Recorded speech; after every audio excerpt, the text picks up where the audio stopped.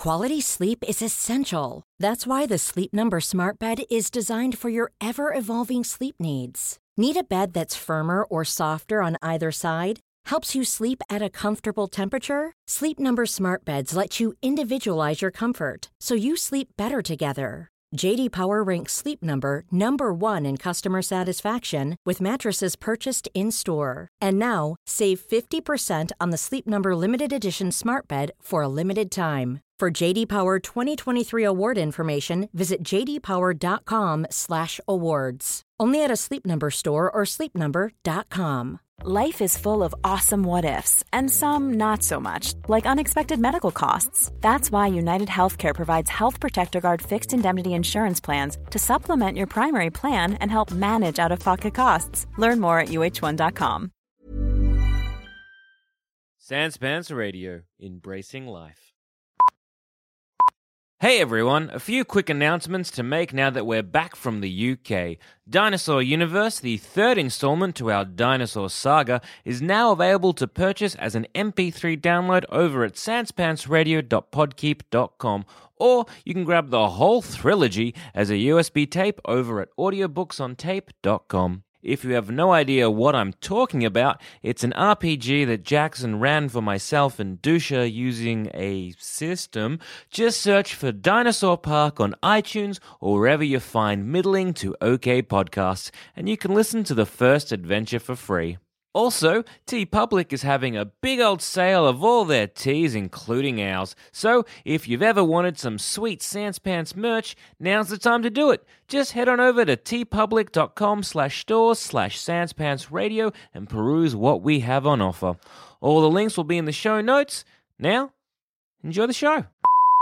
Hey everyone, and welcome to this week's episode of Plumbing the Death Star, where we ask important questions like, what is a Jumanji?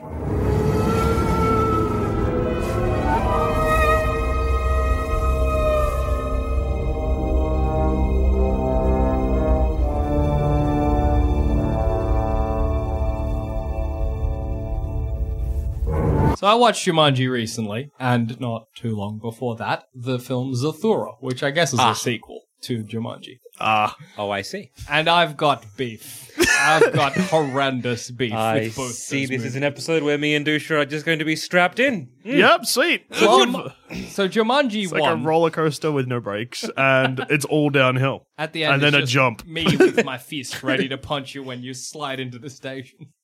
So at the start of Jumanji 1, or the Jumanji before Zathura, it starts... Hang on, quickly, just before, I'm just going to clarify. So, from now on, Jumanji, the film we've already seen, the 1995 classic is now known as Jumanji 1. Well, there's the sequel. Jumanji 1 in brackets before Zathura. So do you reckon now the series is going to be the Jumanji trilogy? Yeah, Jumanji, Bloody well Zathura, hope so. Jumanji 2. Yeah. That's how it goes.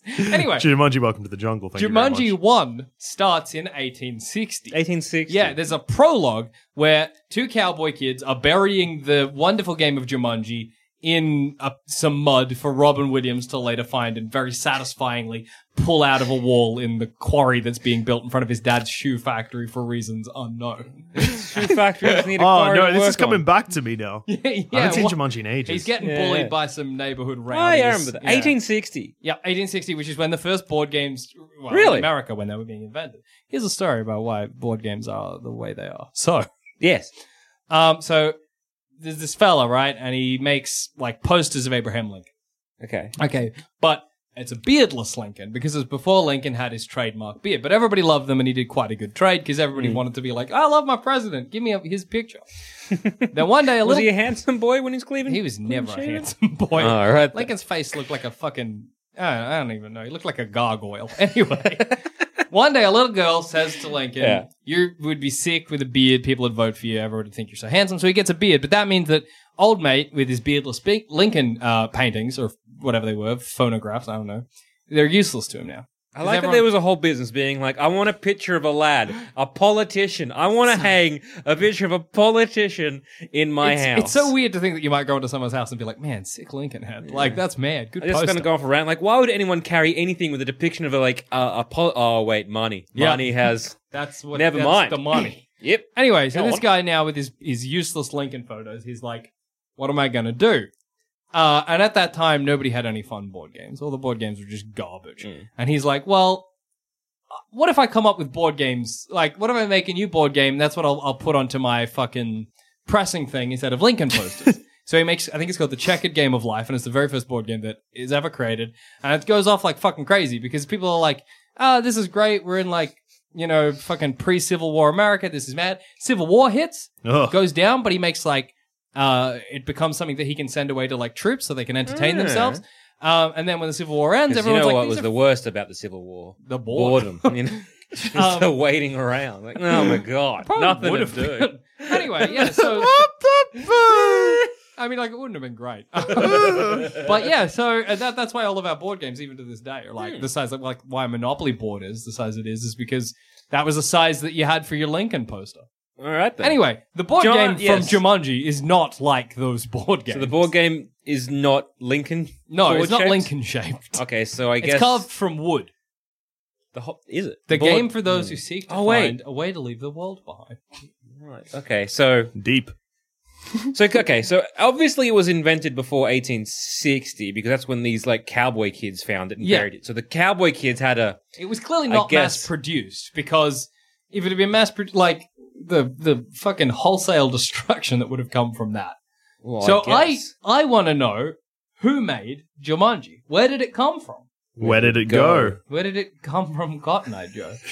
Here's like, look, another problem I have with Jumanji, right? Yeah. And we'll get to this, I'm sure. See, this is what Jumanji looks like. I'm showing the gang. So if everyone just heads to their favorite search engine and types in Jumanji, you'll find it. Okay, so I want to point out that on the cover, Bing it good. We've got a rhinoceros. Yes. on the bottom An left, elephant. on the bottom right, some kind of monkey deal. on the top right, And a hunter, a fella. Van Pelt. Yes. Top left. His name is not printed there. But Jackson just pointed and It said is Van. Pelt. Van Pelt being the hunter that attacks Robin Williams during the So game. that it's professionally carved. It's all very nice. It's all very manufactured quite well. There's a bit of love and craft to that. Absolutely, but also wear and tear. But I guess it's been buried for It's been buried for like 100 years, and like But no color fading. No, that's true. But like at 1860 they buried it, but clearly there was. How did they find it? Well, is I my don't question. know. Because if they're Or was it finding made in 1860? No, because the kids are burying it in 1860. So Yeah. who gave it to them? Because if they got, That could be the first burial, though. I don't know though, because it seems weird to be in the cowboy times having a Jumanji adventure. Well, something I want to know is the idea of the great white hunter. The fellow Yeah. with his white safari suit and his pith helmet. When is that from? Oh yeah, when is like that a? So when do you go Into the jungle. Yeah, Into the when heart was of that Africa. a big thing? You know I'm what I looking mean? up Like pith helmets is where I'm and- looking to find out where that started. Because I do not think it was cowboy times. Yes, 19th century origins, but that's not what it... Oh, okay. So, they were first introduced... They first appeared in India during the Anglo-Sikh Wars in the 1840s. Yeah. Okay, right. so... That's what I'm talking about. I reckon it was being produced in the 1840s or thereabouts. I know, but see, the idea of what we know of as a fella in a pith helmet is 1899 to 1948. That's where that guy comes from. Your classic safari, Right, man. it's the turn of the century. Yeah, Okay. So, is it before its time? yeah, heaps before its time. Just the idea of like this version. Or was this like, this was where it all began? Oh fuck! This was like this guy who made this or lady who made this were like, nah. This is a sick idea. This is gonna come. This is gonna happen. This was it. Something I think that's also pertinent to point out is that Jumanji, or wherever Robin Williams ends up when he gets sucked into the board game, isn't a real place. It's a fucked nightmare version of the jungle, because Robin Williams is like, oh, you think it's fucking tough here. There's a great scene in the movie where Robin Williams and what's the name of the lady in that film? What's her actress name? Let me just look it up. So Kirsten Dunst? no, Kirsten Dunst is there. No, Bonnie Hunt, right? Bonnie Hunt's like because if you'll recall in the film, Robin Williams and Bonnie Hunt are playing the game. Robin Williams first they summon bats. Yes. Then Robin Williams gets sucked into the game in a whirlwind, and Bonnie Hunt's like, ah, and runs away. Then they meet up again 26 years later when Robin Williams has been brought out by Kirsten Dunst and Bradley Pierce. Yes. And Bonnie Hunt, they meet up with her again because they need to get her to keep playing the game. And she's like, you piece of shit. Do you know how traumatized I've been? And Robin Williams is like, I've been in a nightmare jungle for 26 years. And she's like, well, I had it rough too because that was rough when you disappeared. No, Robin Williams had it rougher. And he had it worse. He was in a nightmare jungle. Or you had to explain why a mate of yours went and disappeared. Yeah. Everybody thought that his dad killed him, apparently. Oh. Which is grim. But yeah, so he doesn't go to, like, a real place. He goes to a nightmare jungle. So, like... So where is that? Is that in the game? Is it like a virtual reality world that sucks? I don't know. Well, we can take from... You're right about the virtual reality thing. I mean, hard to imagine a virtual reality being invented in 1840. Yeah. But, I mean, the new Jumanji is a video game. That's true. But is apparently the same world as the Jumanji in Jumanji. So I guess it is a virtual... But not virtual reality, maybe just alternate dimension. It seems like, and this is where we bring in Zathura as well. A portal to hell. I tell you what, if I had the option of going to Zathura or going to Jumanji, I'd choose Jumanji. Because Zathura... I choose Zathura. Jumanji just is like... Seems like a hell. He just lives... by a jaguar. Yeah, at least in Zathura, you're in your house in space. But yeah, so it seems like in Jumanji, they go to like a nightmare version of the jungle, and in Zathura, they go to a nightmare version of space. So, is it like... Space, really? Well, I mean, yeah. What I keep thinking is like, is the space from Zathura the space above the jungle from Jumanji?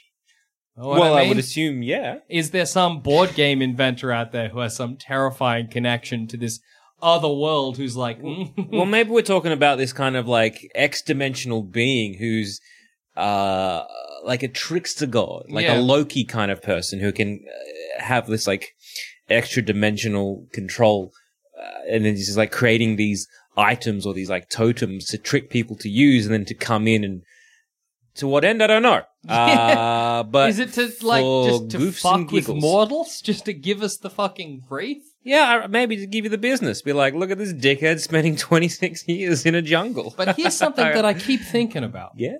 What happens if I die in Jumanji?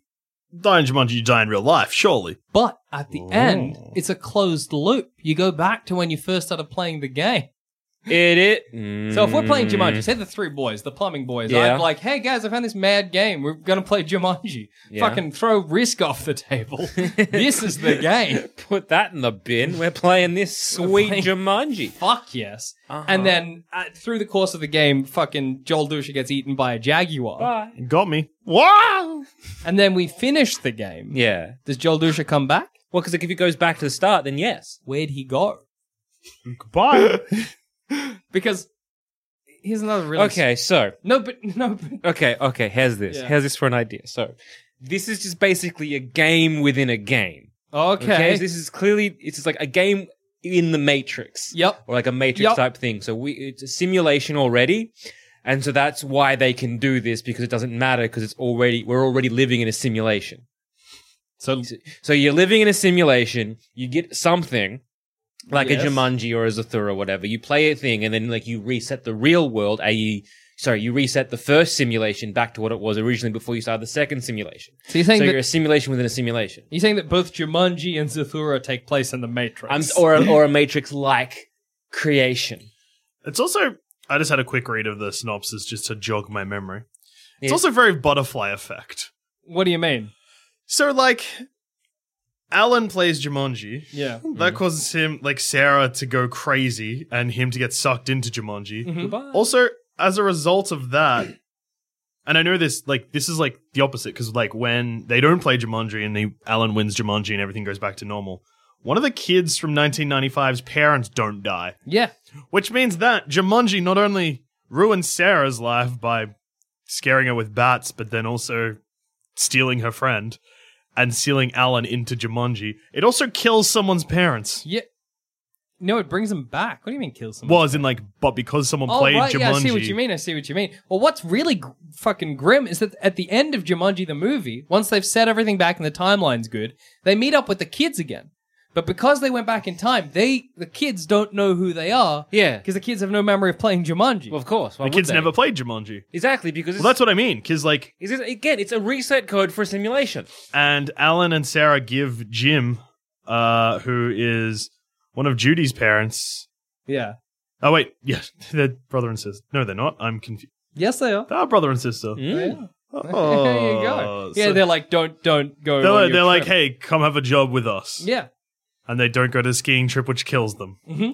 So That's nice.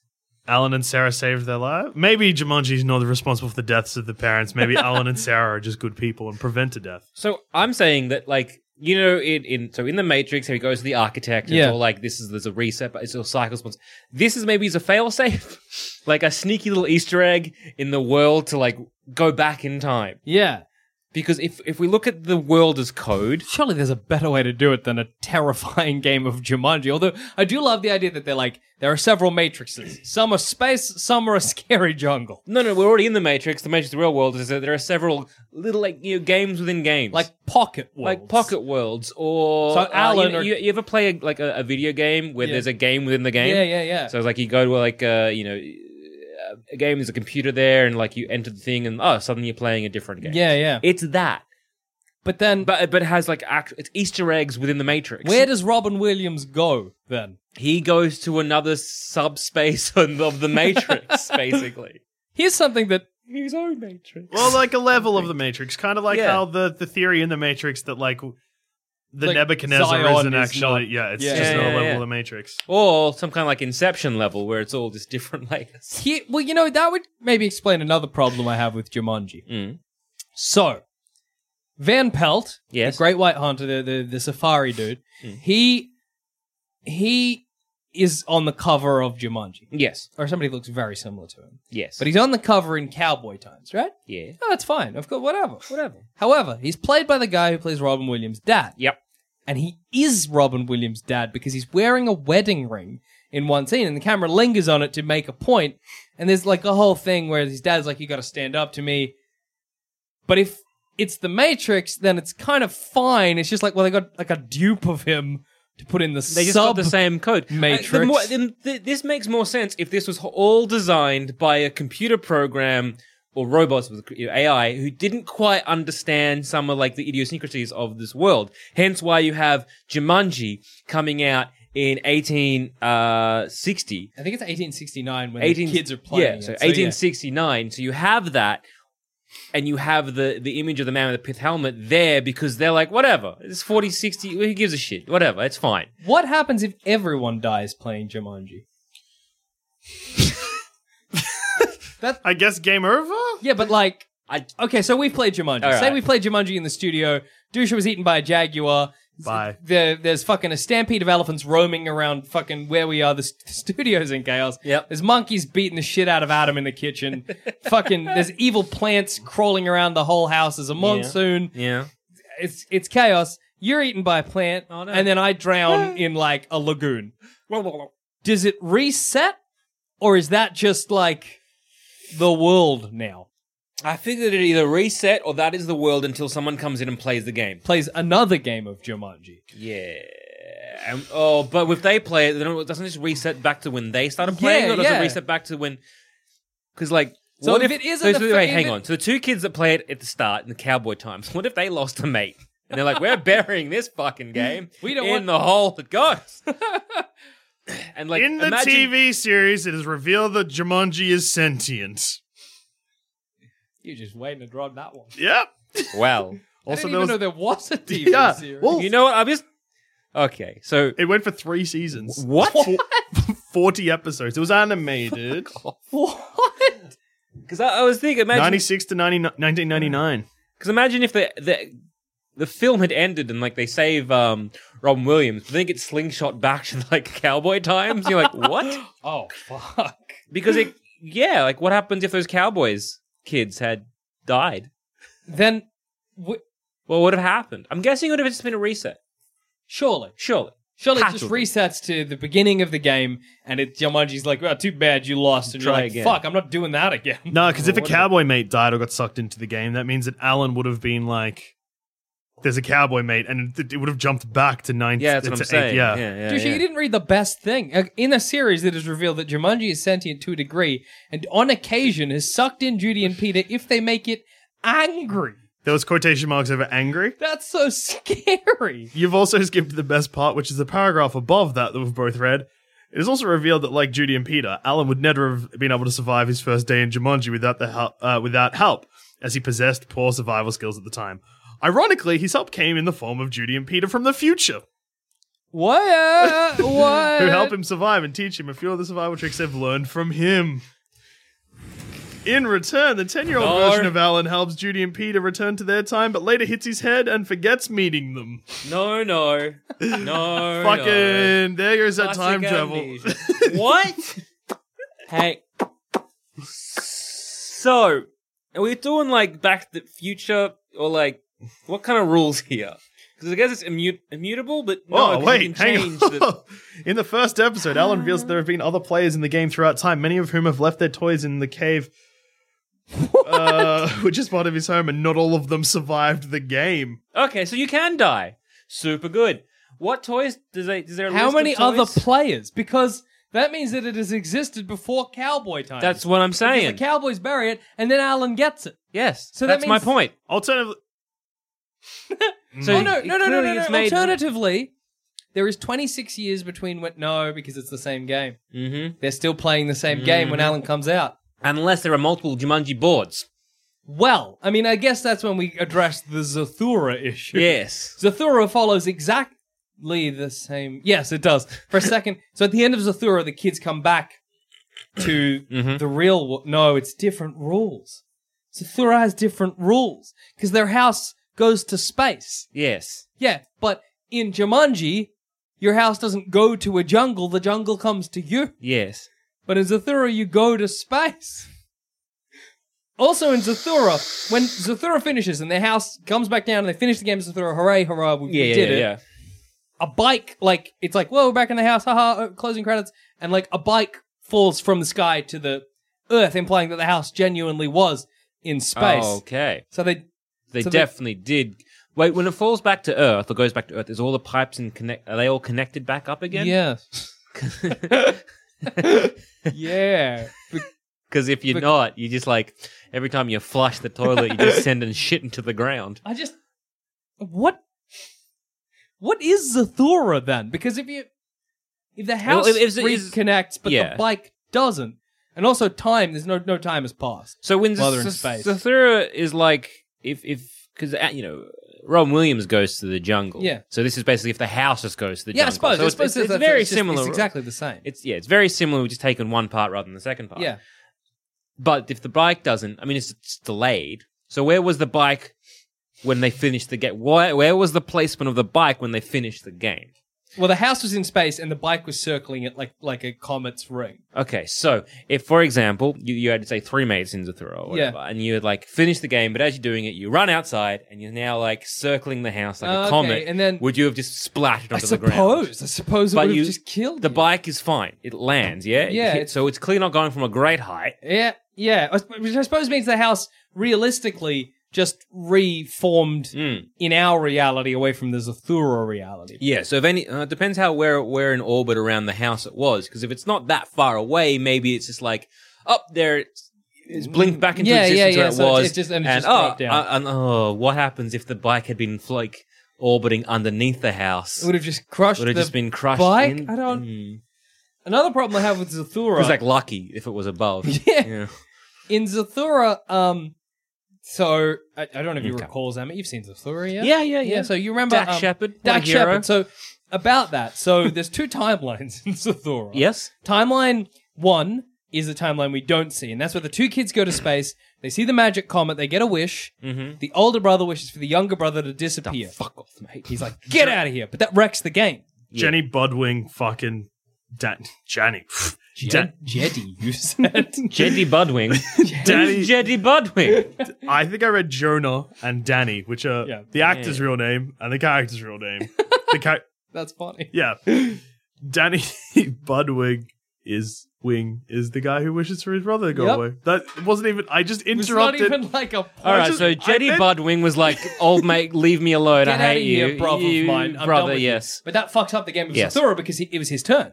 So he can't play, which strands him in space. And then in timeline 2, the two kids get a card that brings an astronaut into their house, and the astronaut is Dax Shepard, Yeah. which is the older brother who has spent, like Robin Williams, 26 years in space. So what happens? Is there a finite amount of Dax Shepards in space, or is there like an unlimited amount of Dax Shepards in space?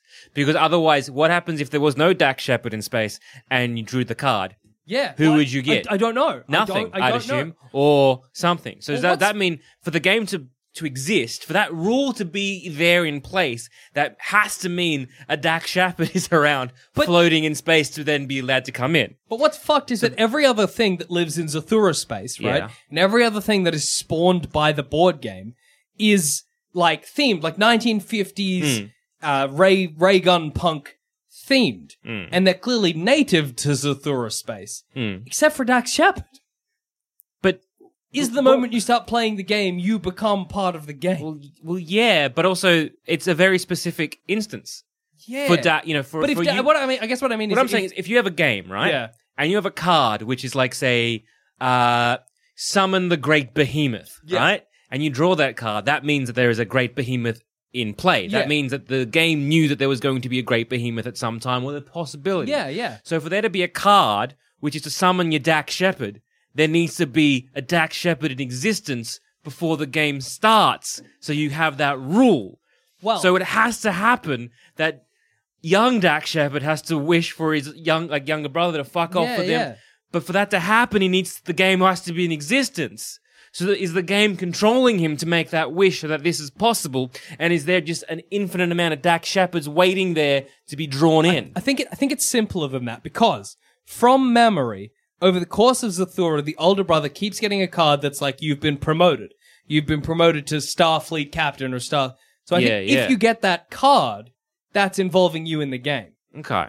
So if it's like, oh, you're promoted, you're now this, that means that if the astronaut card comes, you will be summoned instead of, say, like a 1950s astronaut to Okay, help. so in Zathura space, there is like an astronaut. Yeah.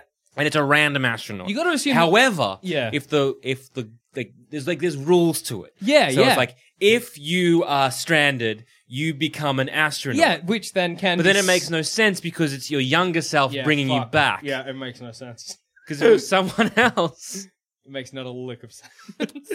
I have an actual answer to this, but Go it on. depends how long you want to be stuck on Zathura and hurting your brain. A long time. Go. I'm here. Well, no. I mean, mine will do the opposite. Go on.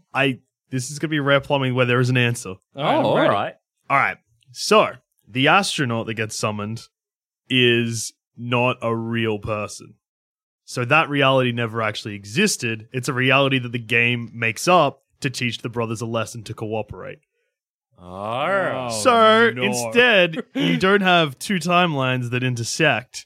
You have the one timeline and a fake timeline. Yeah, I one time on a fake timeline and a sentient game again. Or, Yeah. again, Matrix works out. Like, Still- you know what I mean? Like, the Matrix is like, oh yeah, we'll just generate an older a person to teach you a lesson. But I gotta wonder what the game gets out of it. Because I remember when Okay, I was so you discussing know this with Adam, and he's Yeah, like, yeah, yeah. with Jumanji, Van Pelt is there because of Robin Williams. Robin Williams needs to confront his dad, so Jumanji manifests his dad in the form of the great white Van Pelt. But Van Pelt exists in Jumanji world from Cowboy Times Jumanji. Yes. Because he's on the cover. Because he's on the cover. So what's happening there? So does this Van Pelt just keep changing faces depending who rolls the dice? I don't know. I gotta say, I think it's just coincidence. No, can't be. That's a very rare. That's Unless no. Jumanji space. By Jumanji space, I don't mean like Jumanji Yeah, in space. yeah. I mean like, whatever you call Yeah. the world of in Jumanji space is just outside of time. Yes, It has exists. to It exists in like a doesn't be. matter. No, it doesn't have to be because time still goes by and He Oh, ages. that's right. He Time, ages to 26 time years. passes. Also, when he comes back to the real world, he's like, "Mom, Dad, where are you?" You're like, "You're 20. Like you. Why you think your parents will still be alive? What are you doing?"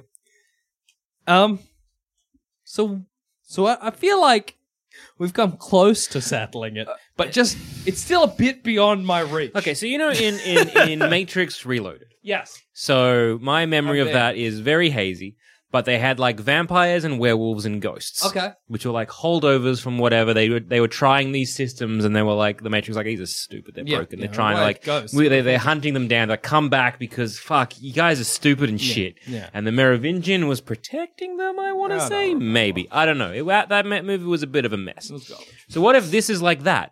Where, because they're sentient, they're just like a glitch in the Matrix or something that the Matrix had. They're like, this is what a board game was. Oh no, we were wrong. All right, round them all up. And these are the ones that escaped.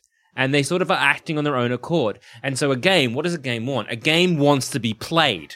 Surely. true. Yeah? Yeah. So that's all the game wants to be doing is someone to play with them. And they know once they lock you in, because that's how both the games work. Once you press the button or once you roll the dice, you're trapped. Yeah. And it Until you doesn't finish actually it. matter what your intent is, because there's so many times in Jumanji, at least, where they're like, Robin Williams like, oh, you don't have to roll the dice because Bonnie Hunt doesn't want to play. And he's like, holds out his hands. She goes to give him the dice, and then he puts his hand away so that the dice roll, and she's stuck in the game again. Gotcha. So like, the intent doesn't matter to the board game. No, just you the need to roll rolling it. of the dice. And So- the fact that it's sentient means that it definitely wants someone to play it all the time. Exactly. Like a regular board game, like good old-fashioned Monopoly, Yeah. that doesn't exist to make us angry. That is just cardboard. But once you give sentience to a game, it feeds off your anger. I find it very funny in Jumanji when Kirsten Dunst and Bradley Pierce, they like find Jumanji. They are so excited to play it. Even though Yeah. It's a board game. it's a shitty one. Like it's not like there's no moving, Although, it's just like hang on though. If you found a board game in the inside of a quarry, I'd be like, no, let's crack yeah, it well, open. that's fucking I'm if I was Robin war. Williams. But Kirsten Dunst and Bradley Pierce just find it like in a cup. Oh, they do. Don't I just they? open it up and be like, this looks very boring. This looks like I roll the dice and just move the. Who cares? Put it back. Well, that's the answer to where the other children came from. In between. Yeah, that's what I was going to say. Yeah. In that 26... No, but it doesn't make sense. Because they can't keep playing because there are only 4 pieces to Jumanji. Robin Williams used the first one. Mm-hmm. Bonnie Hunt used the second one. They use their pieces. It's the same game. Yeah, yeah. Yeah. Which... What type of board game lets you join 2 players in 26 years old? No, it's well, I mean, there's like... No there's only- rules. Only 2 rolls have happened. But like, Bats and you're in the jungle. Yeah, that's I good love point. that a lot of Jumanji happened because Robin Williams had a shitty role. Like, he just, which is unfortunate. Like, it wasn't like, oh, this has got to happen for a reason. It's just like if you roll in Monopoly and you land on fucking, you're going to jail or whatever. First roll, though. You're like, first roll. It's like in D&D, you're like, all right, here's the first orc. I roll a 1, I stab myself through the head and die. It's the same thing. You're like, bad roll. I'm going to Jumanji. Ah! hang on. If a board game is sentient, what part of the board game is sentient? Can it feel? Can it feel when I pick up the dice? Does it know I'm holding the dice? know. What if I lose those dice and use someone else's dice? Well, that's what I was thinking that as well whilst I was watching Jumanji. I'm like, what if you just like dropped the dice? Can you play again? Or are you just like, no, too bad. You're out of I luck. need those dice. Yeah. I So would what's assume making so. those drum sounds? I suppose the game. Is it? Well, Is that its voice? Dum, dum, dum, dum, dum, well, dum, look, if we assume that Jumanji wants to be played, then Well, it's, I mean, it's that's got the a only thing very that makes sense. strategic way to do it. Yeah, I'm on the opinion that this is a system within a system, so a simulation within a simulation, and that these are old like board games or whatever that were accidentally because the Matrix or the computer program that created this did not understand what board games were, and they're realizing that we made this, that was a mistake, let's ram them up and burn them or delete them in the code or whatever. Go back Yeah, to the great maybe it source was just code. like a- These are the last 2 that are remaining. See, I got another theory. Yeah. It's Oh, similar no. to yours. Go on. So you know Jung's collective unconscious, No. right? So Yeah. It's like a Explain. philosophical Explain. idea that there's like this. I don't know. Everything we think of is existing sort of like somewhere. Is this kind of falls into that if there's a crossword that's people do a crossword like a day or a week after it's already been out, you're more likely to get it done. Yeah. than- It's that same kind of idea that we're all collectively creating this. I mean, like it's not. This is No, you're wrong. thinking of the collective consciousness. You're talking about the collective unconsciousness. They're 2 different things. Oh, right. Yeah. Well, what I'm saying basically is like, what if Jumanji, because Jumanji is based off the idea, what it seems like is this idea people had of what Africa was, right? Mhm. Before actually going there and getting an idea. It's like it's an Africa that doesn't exist. Yeah, And it was. Zathura is yeah. a space that doesn't exist, but it's the space and the jungle and the Africa that we imagine. Yeah, back in the because when did all the explorers go to Africa? When was like Percy Jackson? Is it Percy Jackson? Percy Fawcett? Percy Fawcett. Percy Jackson is and the the lightning lightning kid. Yeah. When did he go to the It jungle? was like late 1800s, early 1900s. All right, so it's around about late 1800s. So that kind of works out for the 1860s. Yeah, look, it sort of all 1840s, works together. But that was what was in the collective unconscious of humanity about. So I think that when Robin Williams gets sucked into the game, he gets sucked into the collective unconscious, and that's why Van Pelt looks like his dad, because he's influencing it. Yeah, you know what I mean? Yeah. He's influencing it rather than the game is using him to influence the game. Yeah, He's influencing the game itself. He's in the meat of the unconscious, so he can just, it's mirroring him, it's reflecting him, and that also He's means like, okay, so like the hunter is someone that hunts you and attacks you. So who is something in your life that hunts and attacks you? My dad, because I'm afraid of him. yeah. Except in the end, he stands up to his dad, and his dad hugs him, and they're like, "I love you," and you're like, "That's a weird turn." Like Van Pelt hugs him. No. Van Real Pelt, dad. He's real dad. What happens to Van Pelt? Gets covered in paint. Oh no. Yes, because that's how you kill a villain in a 90s movie, is you cover him in paint, and he's like, "Oh dear, I'm done."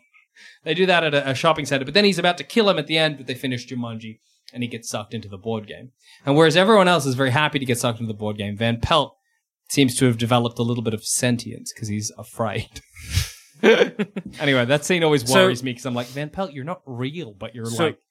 Okay, so hang on. Like in the Matrix. That's true. So if actually maybe he's another bit of like loose code because again those He sounds like an agent. He could be a does. proto Agent Smith, proto Van Pelt. No, not proto Agent Van Pelt is what I meant to say. So okay, because like what happens to Van Pelt once he gets sucked back in, and if someone else plays Jumanji, who becomes Van Pelt? And also, is Van Pelt only there to stop Robin Williams? Or does So there's a moment in Jumanji where he's about to shoot Robin Williams, Van Pelt, but then I think Bonnie Hunt jumps in front of him, and she's like, shoot me or whatever, and he's like, No. I can't shoot you, you didn't roll the dice. Which means that he He's there to exists protect order. just to kill So Robin Williams. he is ruled by a certain set of rules, Which is He's- one of my favorite things about Jumanji is that the stampede that is summoned is always a stampede. They never disperse. It's never like, well, there's an elephant here, there's a rhino there. It's just a stampede in its purest form. It's the idea of a stampede. I'm still arguing the Jungian collective unconscious. We summoned the concept of a stampede. So that concept, I don't know if that's the right philosophy. Well, who knows? We might be talking about Plato. Who's got fucking any idea? Our idea of the stampede is just, that's what's coming out of the game. Our idea of a scary plan is what's coming out of so the a game. philosophy where anything you think of becomes a reality somewhere? Yeah, well, I don't think that's the philosophy. It's like the idea that there's like this version of the world that we're all imagining. You know what I mean? Like, we all get the idea of what a thing should be, so that thing is like that kind of thing. those myths that perpetuate. Yeah, like, exactly. This is what a stampede is. It's animals going one direction. Yeah. So when you summon that Whereas- from Jumanji, it's Yeah. always going to be a stampede. You know, It's this is our actually- idea of what space. Like, yeah, you get a Yeah. ray gun. It's a lost astronaut. Exactly. Nah, I'm so on board with this being a proto Matrix. Yeah, I'm It, more like, it inclined, fits inclined every to single be thing. either a proto matrix or it's within the matrix already, and it's just like this is these board games are just little bits left over that the matrix as a whole has not grabbed because it just makes sense if it's a simulation within a simulation because you can go back in time to Yeah, when that's true. You That's can true. reset it it. reverts. It They are reverts. basically this little tiny Easter egg. Like if the Matrix was its own thing that we could plug into, this would be like in the subreddit of Matrix. Like, hey, did you know that if you go here, you can live like 26 years and reset back, and you can go back to what it was like 26 years ago and have some effect now. You can do what you like. I mean, like, If someone gave me the option, they're like, hey, you want to live 26 years longer, but it's in a Jumanji, I'd be like, no, thank you. A hot no? but it doesn't have to be. I was thinking about this as well while I was watching it. How quickly could you play a game of Jumanji? Depends how good your rolls are. Well, but it doesn't matter because you just roll. Obviously, the thing Well, there's no happens. strategy, is there? No, it's just rolling. Yeah. So, like, say the three of us again, we're playing Jumanji, and I'm like, roll, and we just roll till we finish it. Yeah. You know, Bad things happen around us, and Yeah, but it's potentially we end up in a Jumanji. if you're quick, that's the problem. You might end up in. Yeah. Oh, also, If I roll, does and he then get...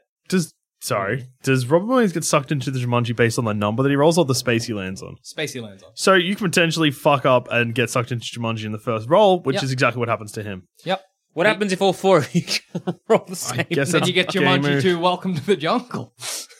I guess. That's what's happening there. Everyone's in Jumanji. How is that a video game though? Because like, I guess like most early video games, like you Okay. start to the left, you get to the right. No, see, I See, think look, there are... again, sorry to interrupt. Please. But again, if you're looking at if it's a sentient board game, Yeah. which just pair that back to a sentient game. Yeah. And again, if we're in the Matrix or something like the Matrix, and if that board game can be like, no one is playing with me because board games are lame, That's true. I'm going to create myself as a SNES. Before, like, even though like Xbox and I'm assuming a PS4 is around when this is. Yeah. Well, look, I don't know when Welcome to the Jungle is set. I'll It happily seems like say the modern day. It's not. Oh, yeah, because someone's an Instagram model, Yeah, isn't yeah, it? yeah. So it's Yeah. the modern day. So, okay, Jumanji, they're sentient, but they're not very smart. clever. They're kind of stupid. But if you imagine that there's like yeah, well, there's it's up creators out there that have like just the ability to create a game that can tap into whatever, and somebody's like, yes, I've tapped in and I've made Jumanji the board game, but then somebody's like,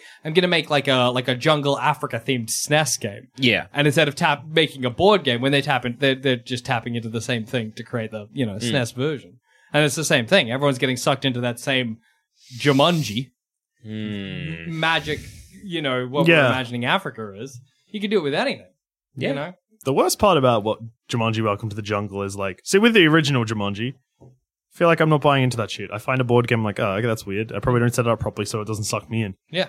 Jumanji Welcome to the Jungle. You're gonna play that game. I 100% am going to. If I was on detention and I found a video game system plugged into a TV, Yeah. Oh, straight away. Guess Straight what I'm away. not doing? Detention because I'm playing this game. oh, an old game, that's even cooler. This could be real weird. Yeah. Oh boy, it was very weird. I'm Dwayne The Rock Johnson It was now. this weird I am thing. Jack Black. Good.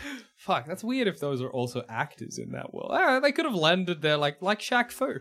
Yeah. Yeah, except this game would have been made before any of them were actors. that's true. Like Karen Gillian, Yeah, she was maybe not even no, she would have been born, but just. she's not that much older than us. So, like, just. I very much It's- hope that they make a Zathura. I always preferred Zathura.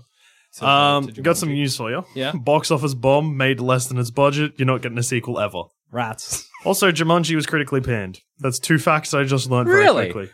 Yep. Aw. It's See, like Jumanji for me has always had this terrifying, like, whoa, what the fuck's going on? Which I think a video game kind of ruins, you know? well, also because it looks like this one's just going to be like, lol, sick. Yeah. You're in a jungle. Where the original Jumanji is just like they could have made like a spooky sequel. Yeah, absolutely. The original Jumanji is spooky. That kid becomes an ape and then he like can't talk for a bit because he's devolving.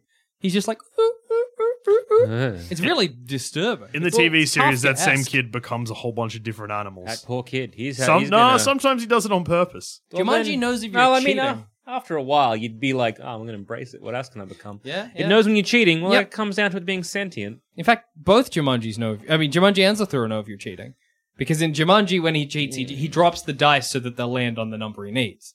Like, you know, and then he becomes a monkey. And Zathura, the kid, pushes and like, because it's like metal tracks, he pushes the rocket, and then I think gravity reverses and he nearly falls into the sun. Yeah, and then Dax, old mate astronaut who doesn't exist, saves him. Saves him. Yeah.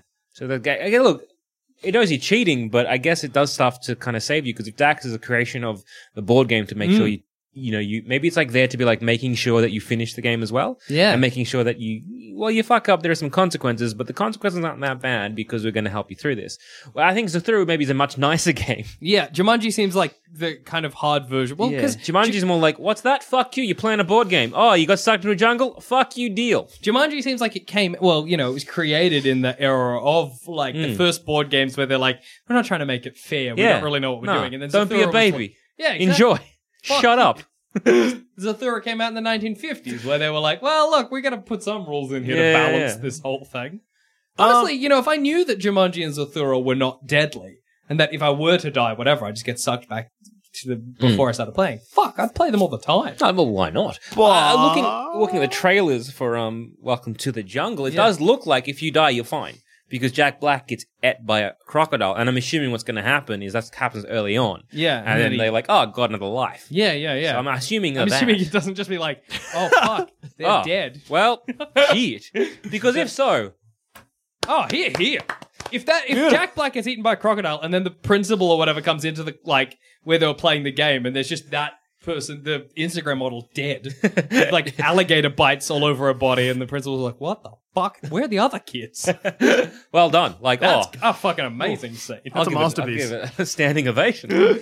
But no, I'm assuming what happens is they get et, and then they just reappear and be like, I was inside an alligator, but Yeah. now I'm alive. In the movie Jumanji, Yeah. Yes. can they keep playing? So not Jack Black, other Jack Black, Robin Williams. Yes. That He offended is the someone other for Jack sure. Black, yeah. Yeah. So the kids are playing. Mhm.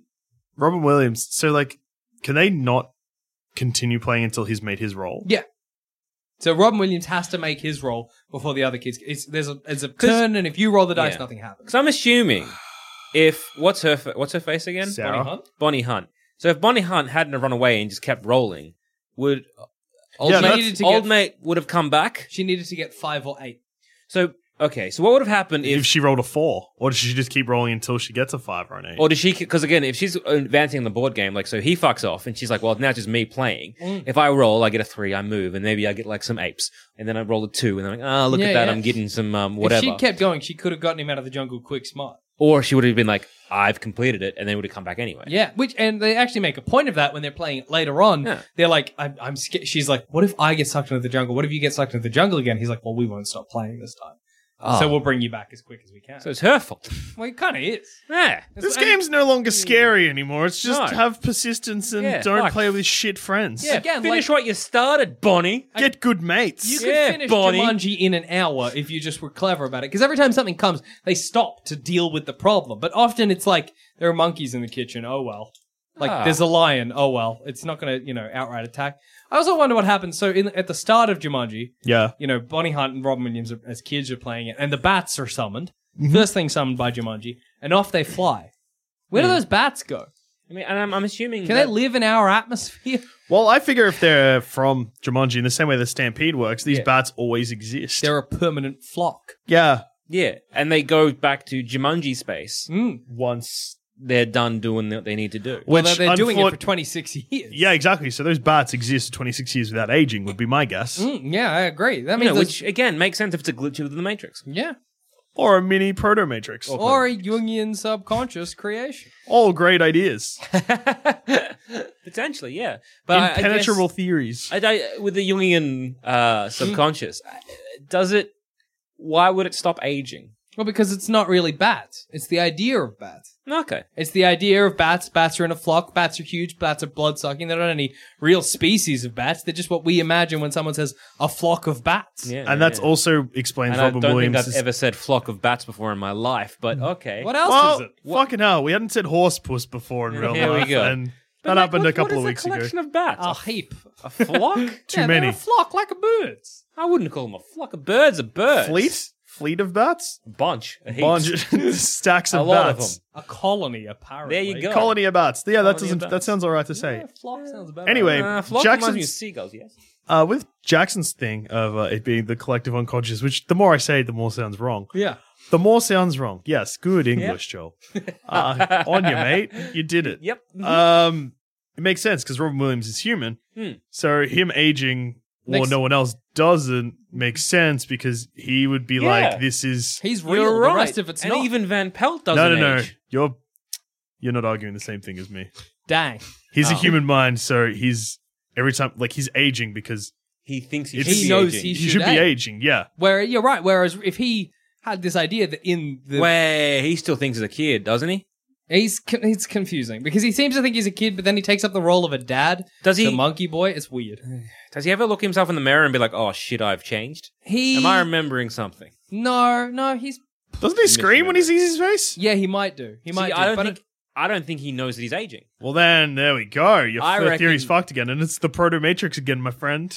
no, but Because I think he's just there, and he does. That's why he's like, "Mum, Dad, I'm back," because he doesn't know it's been 26 years. What a dickhead! Idiot child. Looks like a dumbass to all his new mates. Yeah. maybe. But he becomes quite adult quite quickly. Yeah, but as an adult would. No, but I think it still makes sense with mine because he's gone into the jungle with the idea that he's a kid. Yeah, and if it's the collective unconscious, he's just like, Or I is am it a because kid. it's only him arranged? Like it's only him in that world. And he's a kid, and therefore he's like memories or whatever Yeah, a yeah. kid, and that's how he's perceiving himself to the world. Yet when he comes out of the Matrix, you got Bonnie there being like, you're 26 years older. Yeah. You got the kids being like, you're a man. Hence he becomes that dad figure because they're all like, you're an older person. Yeah, hence yeah. resetting that collective Also no unconsciousness. longer in the game, so therefore the collective unconsciousness doesn't matter. Yeah, so maybe he was a child until he popped into the real world as summoned by them. Maybe. Which is scary to imagine. He's like, I'm just a kid. Ah! I'm a man. Now I have a beard. Or maybe he was 10 when he got sucked into the game, and then Judy and Peter from the future came and taught him how to survive, and then he Oh, showed them how to I go. forgot that. I got hit on the head and I forgot the information. Damn. Imagine if like amnesia happened like that. So that means That's the TV show and the movie have slightly different plots, so you don't need to try and no, consolidate both at the no, same but time. does that mean You're that going to give yourself after another I am- tumor scare. But does that mean that at some point in the future, for a bit of like nostalgia, the kids who are now fully grown up are like, hey, let's play, crack open that Jumanji again. Or, hey, we never played it in the first place because it's a new timeline. Let's play Jumanji and then get sucked in. Well, how did they choose to go to Alan when he was 10 is also a bloody reasonable question, hey? Well, they never played Jumanji. So No, the TV world now. In the No, I TV know. world. So how, hang on. No, yes. No. Because okay. Yeah. Robin Williams goes into Jumanji space and he doesn't age. Yeah. He is consistently 10 years old there, surely. Yeah. Because when the two kids who are now adult go into Jumanji space as adults when they play it, they meet young Robin Williams. No, but So time hasn't moved for him. No, but time legitimately kind of moved for him because he had no survival skills. That's He my would have point. died. Time has not moved for him. They enter when he has already entered it 20 odd years ago. And we've more so, But actually. it makes sense for them to play Jumanji. That's not unreasonable because they don't have the memory of playing Jumanji in the first place. That's fine. I'm fine Yeah, with that. yeah. I'm saying how. So clearly he does not age. Clearly there is a moment of like there's a dot moment where Yeah. Jumanji space exists, and that is when Robin Williams enters it because then 40 years pass and adult kids enter it as well at the same point.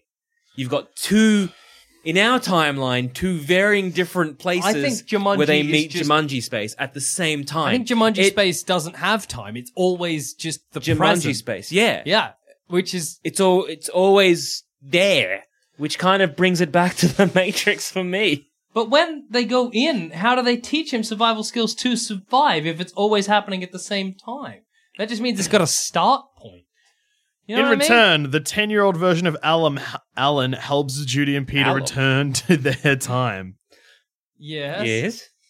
So he doesn't know how to survive in the jungle, but he knows how to return a Judy and a Peter to their timeline. Why can he not return himself? Quite frankly, I think the animated series raises more questions than answers. Absolutely does. Because it just does not make sense. Sarah doesn't exist in the TV show series either. The TV show series, TV show universe. It's weird to think that they can play Jumanji whilst whilst Robin Williams is playing Jumanji. They Yeah. start a new game of Jumanji whilst a game of Jumanji is happening. Well, that's timeline A and timeline B. Yeah, well, no, because if I mean, Because yeah, because no, timeline you're right, it is. because timeline B happens where the kids never had played Jumanji and they play a new game in Jumanji and they get transported to timeline A so that Robin Williams can meet them as children in timeline. Don't want to do this anymore. Peter.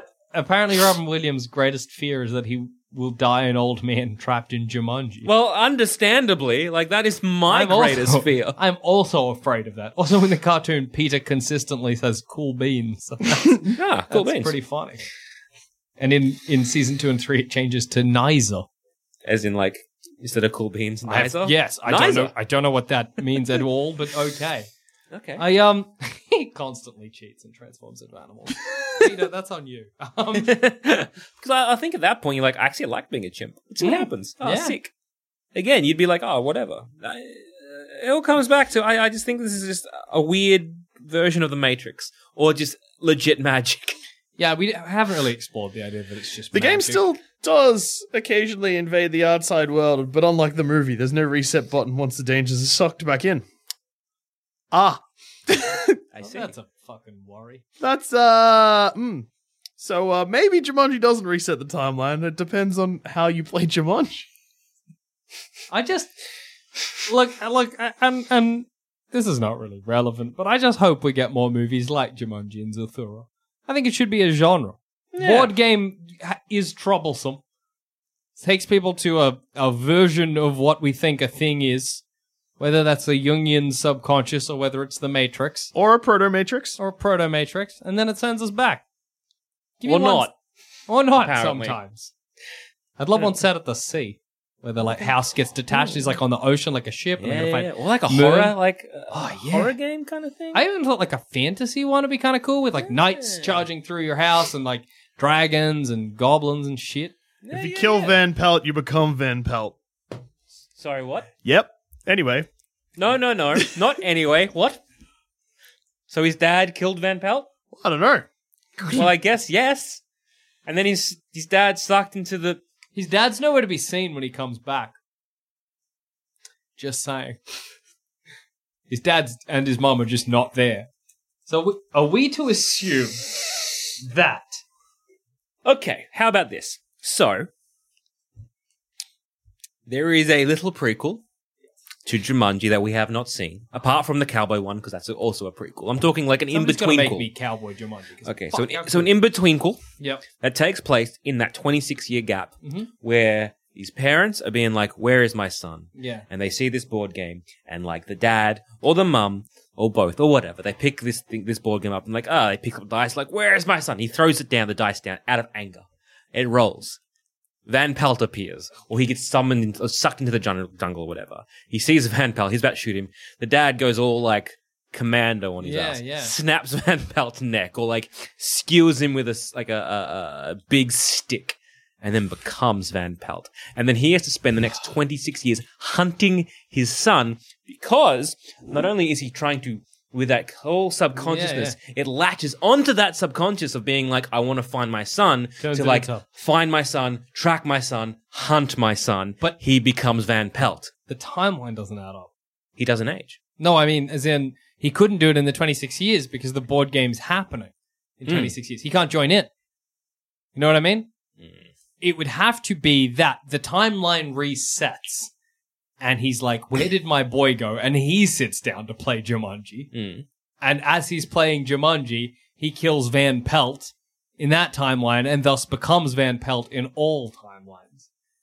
Otherwise, it just doesn't work. Or is it this thing where it's like, again, he maybe picked up the dice, angry roll, and that's the roll of like, yep, you are now playing it, but you only get one roll because you are now Van Pelt. You are taken that's away true. from the board. That's true. You are now that this makes sense. person. That makes sense. And so he's just sucked in his like asshole father into the Jumanji game, which is unfortunate because we don't know what happened at 26 years. We might have like, the loss of his son might have turned him around to be like, oh God, I was such an asshole to my child, and now I'm going to dedicate my time finding him, which in the board game, because it's sentient and maybe an asshole, like, I'm putting out that the board game's an asshole. Look, it doesn't seem like a nice board game. So he's being like, well, I'm going to twist this and make you hunt your son. Just to pipe back in again and Yes. throw everything off the table. I just realized Van Pelt is trying to stop them from finishing Jumanji, which means that part of the game doesn't want it to be finished. Because the game wants to be played, I guess. Yeah, but part of playing a game is finishing a game and winning. yeah. So But if you win the game, the board game doesn't really win because you stop playing it. That's true. So But the board game it's in its best. Van Pelt was going to shoot Alan in the head. Yeah, because the game has corrupted. Kind of like how Agent Smith corrupts. Here we people. go. We're back. It's all Hey! fits. The Van Peltness has corrupted Robin Williams' dad to just Does hunt that and mean kill. that the Van Pelt that the cowboy kids encountered was like a previous Van Pelt? It's like, it makes sense now that he's on the cover of the board because that's not the Van Pelt we see in the movie. That's just the idea of Van Pelt. Yeah, That's yes, the Van Pelt is an idea because while it's you don't necessarily see the features on the board, like the board game, you just see a guy in a pith helmet. Oh boy. So I reckon that may be sneaky what's happened there. Is that the dad Yeah. has become Van Pelt, has killed Van Pelt? And then tries to kill his son. Well, that's the game. Because that's look, games have consequences. Games have rules. And games have rules. And like they Game's got off changed. they get off kind of scot-free. There's no real punishment because it's something that clearly there needs to be some punishment, I assume. So this is a one way for consequences. Like, your dad's gone. Yeah. Ah, boy. And like maybe this was what Robin But Williams then- as a kid wanted because his dad was an arsehole. Yeah. But then Robin So Williams was it is- like a Robin Williams is good friends with his dad in the Present post, timeline. Yeah. Yeah. the They real make life up. timeline. They make up. So maybe that, unless that's the second jump back that we just don't see. That's what I mean. The dad's like, So maybe, like, yes, it sucked. Like, Robin Williams never played it, so therefore Yeah. it goes back to 1969. But maybe the film doesn't actually show that it goes back further than that. what when And his that dad played it? explains why the game is in the attic. Actually, yeah, what do you mean? So where the kids find the game, in the attic. it yeah, makes sense for it to be there because... The they dad go has back played in time, it. then the dad has played it. Dad become Van Pelt. So that Yes, because time doesn't mean shit. Because if future kids Yeah. can go back in time and see young Robin Williams, time don't mean shit in Jumanji space. So yeah, it's possible for the in between the dad and the mum, presumably, to play that game. Yeah. and for him to become Van Pelt, which would affect past and future games of Jumanji. that's We fucking did it! We blew the case wide open. fucking got it, gang. So, the secret to Try Jumanji... again, Jumanji. Secret to Fucking Jumanji... got your number. Secret to Jumanji turns out that it's sentient and spiteful, and that there always has to be a Van Pelt. So yeah, it's just that there was a hidden timeline we never saw. Time is meaningless in Jumanji space. Yeah. Time means fucking nothing to the board game Jumanji. It'll have no part in it. It's like fuck your clock. And on that note, I've been Joel. I've been Jackson. And I've also been Joel. Don't play Jumanji. Or play Jumanji. It's pretty much consequence free. Yeah, like just Don't unless kill Van Pelt. you're animated, then there's heaps of consequences. Maybe. We don't know yet. No. Play there's- Zathura. Go to space. Yeah, that's Nah, better. cheat. Become a monkey. Nah, cheat. Get sucked to the sun. Mm. I might watch Zathura again. That may be rules. All right.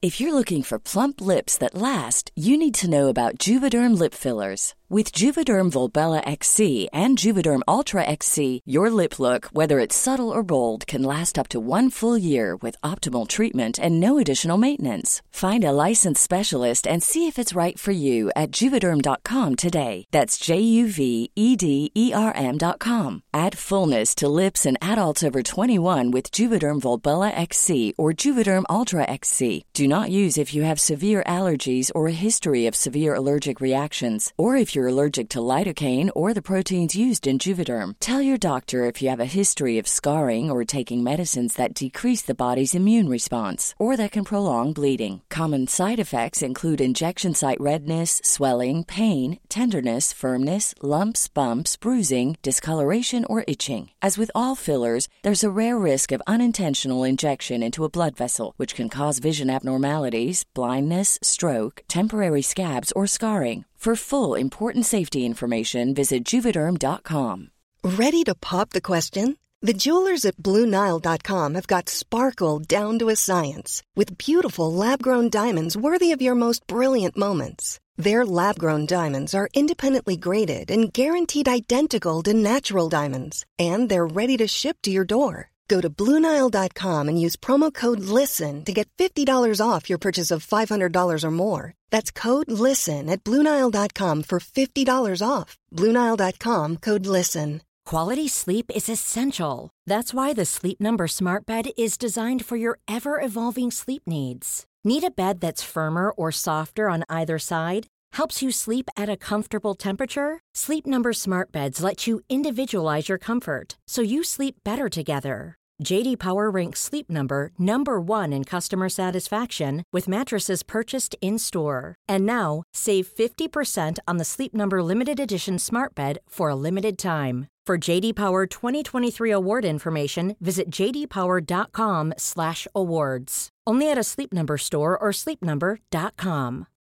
Life is full of what-ifs. Some awesome, like what if AI could fold your laundry? And some, well, less awesome, like what if you have unexpected medical costs? United Healthcare can help get you covered with Health Protector Guard fixed indemnity insurance plans. They supplement your primary plan to help you manage out-of-pocket costs. No deductibles, no enrollment periods, and especially no more what-ifs. Visit uh1.com to find the Health Protector Guard plan for you. Hey everyone, this was recorded as a pilot episode of sorts all the way back in February of 2015. It was filled with technical difficulties, a silent third friend in the room, and constant references to an Audible sponsor that no longer exists. We did one episode and then never really went back to it. So let us know what you think. If you want me and Dusha to pick up where we left off, tweet at us using the hashtag SexyBoysYes or hashtag SexyBoysNo if not. You can find me at GoddammitZammit and Dusha at Douche13. Make sure that boys is spelt with a Z, and now enjoy this hot bullshit.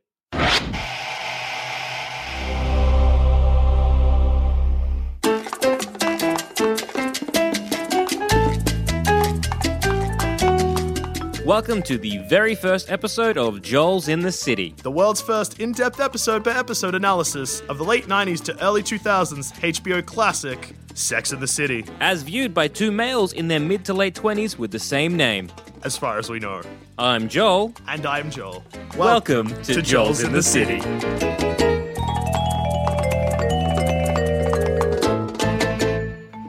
Alright, so let's get started. We're looking at Season 1, Episode 1, aptly titled Sex and the City, because apparently they just couldn't go with, pilot. I don't know, self-titled episodes of TV shows are alright.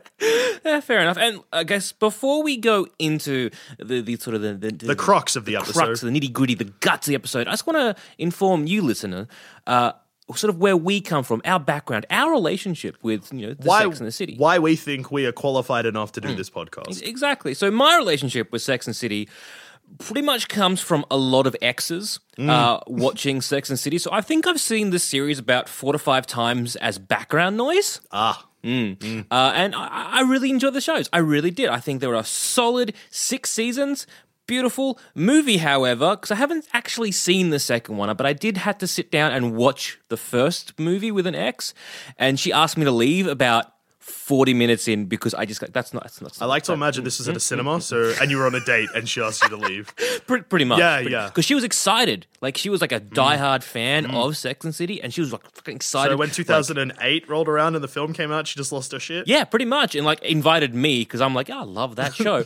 And I'm just sitting there going, that's bullshit. I can't believe she did that. Oh my God, but we will get to that when we start analysing the movie. In 95 episodes from now, because there's 94 episodes in this season, in this series, and we plan on watching each one and doing an episode for each episode. Just for your enjoyment. So what's your relationship with Sex and the City? I haven't had any exes or current girlfriends that watch the show, but I do have a mother and a sister who, weirdly enough, my mom has always really liked the show, and I remember her watching it when I was younger. Mm-hmm. But my sister got into it sort of recently-ish. I mean, I almost said 18, but she's 21. Close enough. Vaguely young-ish. Yeah, she got into the show like later in her life when I was closer to my current age. So it was playing again in my house, and I was like, oh yeah, I've seen bits of this. I know this. I also have had friends that have been very into the show. Female friends, because, it's the type of dude I am. Exactly. Surround myself in women. Mm-hmm. Anyway, no. You're just a nice guy. Yeah, I'm just a nice guy. You're like a classic skipper. Whoa. Yeah, no. None of that. So yeah, basically, I've probably seen maybe 10 to 15 episodes in full. Mm-hmm. I have worked at a cinema since pretty much the dawn of time, so I'm also quite familiar with Sex and the City, both the films, you poor thing. Solely just from working and seeing bits and pieces. So I haven't actually sat down and watched either of the films, but I'm looking forward to that in several hours and I haven't quite done the math yet in how many episodes that we have to stand and watch, and I don't want to. So okay, well I could ruin it for you now because there's 94 in the entire run of Sex and the City. We've watched one. 93 remain. So how do they all go for half an hour? I'm honestly not sure. Before we watched the pilot, I was fairly certain that Sex and the City was a 45-minute show because it was HBO. But the pilot was 28 minutes. It was a breezy 28 minutes. So it was actually. Honestly, if the episodes are 45. You're probably not going to hear any complaints from me. That's true. So, about what, 47 hours roughly, yeah? That's, Well, yeah, I get, no. if they're half an hour. Okay, if they're half an hour each, yes. Let's look at math that for a sec. Yes. Throw the 2 feature-length films in. That's another 3 hours. Damn. So we're dedicating 50 hours plus, about another 50 hours of recording this actual podcast. Plus, I guess you've probably got another 50 or so hours of editing. So that's 150 hours for me. For you. And 100 for 100 for me, but probably I'm going to spend another 50 hours thinking about Sex in the City. That's true. And plus that 50 for me, thinking about Sex in the City. We've made some pretty good choices. Like, I think this is because we're recording this sort of start of February. I think we might have peaked for the year in terms of ideas. Go us. We've figured out 150 hours of my life is going to be dedicated. My life is going to be dedicated to it. 200 for me. You. Good. And 50 hours for our listeners. You lucky sons of bitches. I'm kind of jealous. Whoa, that's another 50 for us to listen back to ourselves. Things are just coming up, Joel. Well, that brings us to probably the point of this episode where we talk about the episode. So I'm just going to dive straight into the crux. Straight into it. Just get right into the meaty goodness of Sex in the City. We both took notes. I was watching you watch it while you watched me watch it. And I was also watching you watching it and watching you taking notes, but also occasionally watching me. Yeah. And we're also watching Sex in the City. Oh, such a good time. I do want to point out, we did hit our first hurdle this evening whilst trying to actually watch Sex in the City. We've hit 2 hurdles so far with leading up to this. Because originally we tried to record earlier last week. Oh, that's right. But you had to go to the doctor because... But I have a brain thing going on right now. Not quite sure what it is. So I was at my neurologist that day, and it was kind of like, got a migraine, got a lot of migraines. My vision's just doing something that it shouldn't do. So I want you to picture a TV, like a TV screen, and go to the top left-hand corner. And so the bottom right-hand corner just stays where it is. Now, the top left-hand corner... just droop it down below the left-hand corner. That. Oh, whoa. Worrisome. So I feel like you're probably expecting to stroll into neurologists, say this stuff, and they were like, yeah, that's pretty normal. They were like, right? They were like, that sounds like it could be a brain tumor. That sounds dramatic. Let's get you some scans. So I had my scans today. That was nice. So yeah, we missed out on recording this the first time because you went to a neurologist. We were expecting to stroll out, and they're like, No. So they had so scans were today, the MRI or whatever it was, which is like, a good 2 hours of just sitting perfectly still and while they sort of take pictures of your brain. And I'm assuming that everything is fine because the technician didn't say anything. Well, that's a good sign. However, she was very rude to me. She was just kind of like, can you please stop moving? Because if you move anymore, it's going to take all day. And she was very bitchy about it. And it's kind of like, but I got an itchy nose, I got a cough, I can't help this. So I hope it was just like, fuck this guy. Fuck this guy's piece of shit. He's gonna die soon anyway. I don't need to bring my niceness today. So I've had a look at the scans, like the pictures. So they gave them to you. That's good. Yeah, that's like a big thick wad of just like my brain, my spine, like bits of where there's like contrast, like so I can see my veins and shit going in there. It's all colourful. And all I can really decipher is that, yes, I have a brain. Well, that's good news. And a spine. And also eyes. And eyes on a CT scan look terrifying. I feel like that I wanted to say they look like ghost eyes, but ghosts usually don't have eyes. And even if they did, what would ghost eyes look like? That was a strange analogy. They would look see-through and scary. Yeah. Quite like the CT scan I had. Oh, right, so ghost eyes. You're perfect on. Also, I feel like that's really mean of them to do to you. Like, here's a wad of photos. You're just looking through and you're like, that dark spot. And then you start being like, start self-diagnosing tumors. Well, that's exactly, I could, but I take it the other way, whereas like, oh, well, if I have one, if not, Okay, so let's see what happens. So we're going to be doing this for the full 94 episodes plus the movies. So 96 episodes. Or until I die from what was clearly a preventable brain aneurysm. So looking forward to that. So that was hurdle. Yeah, that was hurdle one. That was hurdle one. Hurdle 2. which happened today. happened today was after your brain scan. after the brain scan. So we arrived in the studio, and we were trying to watch Sex and the City, and that's when we sort of faced our problem. And it wasn't because we don't have the DVDs. Oh no, I definitely brought those. See, I've got the box set. If anything, we have too many copies of the DVDs. Exactly. So, if anything, it was the Macs have this one because everything in the studio we record from, it's all Mac heavy.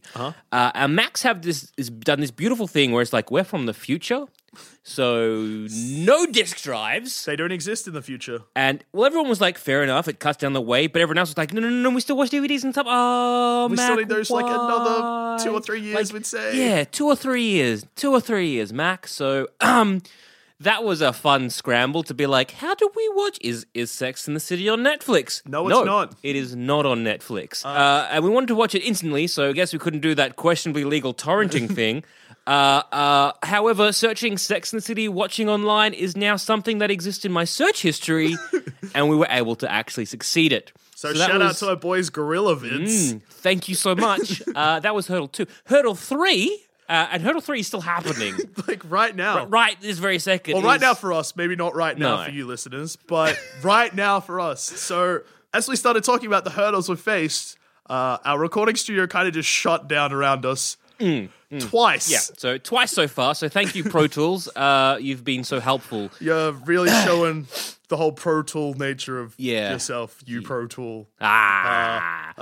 So those are the hurdles that we have faced so far to bring you this episode of Joel's in the City. It's been a struggle, but I'm glad it's an got uphill this battle. far. Like I feel like if you've seen Rocky 1, Yeah, you've felt Yeah. what we are feeling now. So exactly. if you've- It's not the destination; it's the journey. the journey, and we're here. Exactly. We're here to talk So, about the pilot, which episode is 1. This starts segment 2 of our podcast, right Rocky here. 2. Yes, Now it's all about us.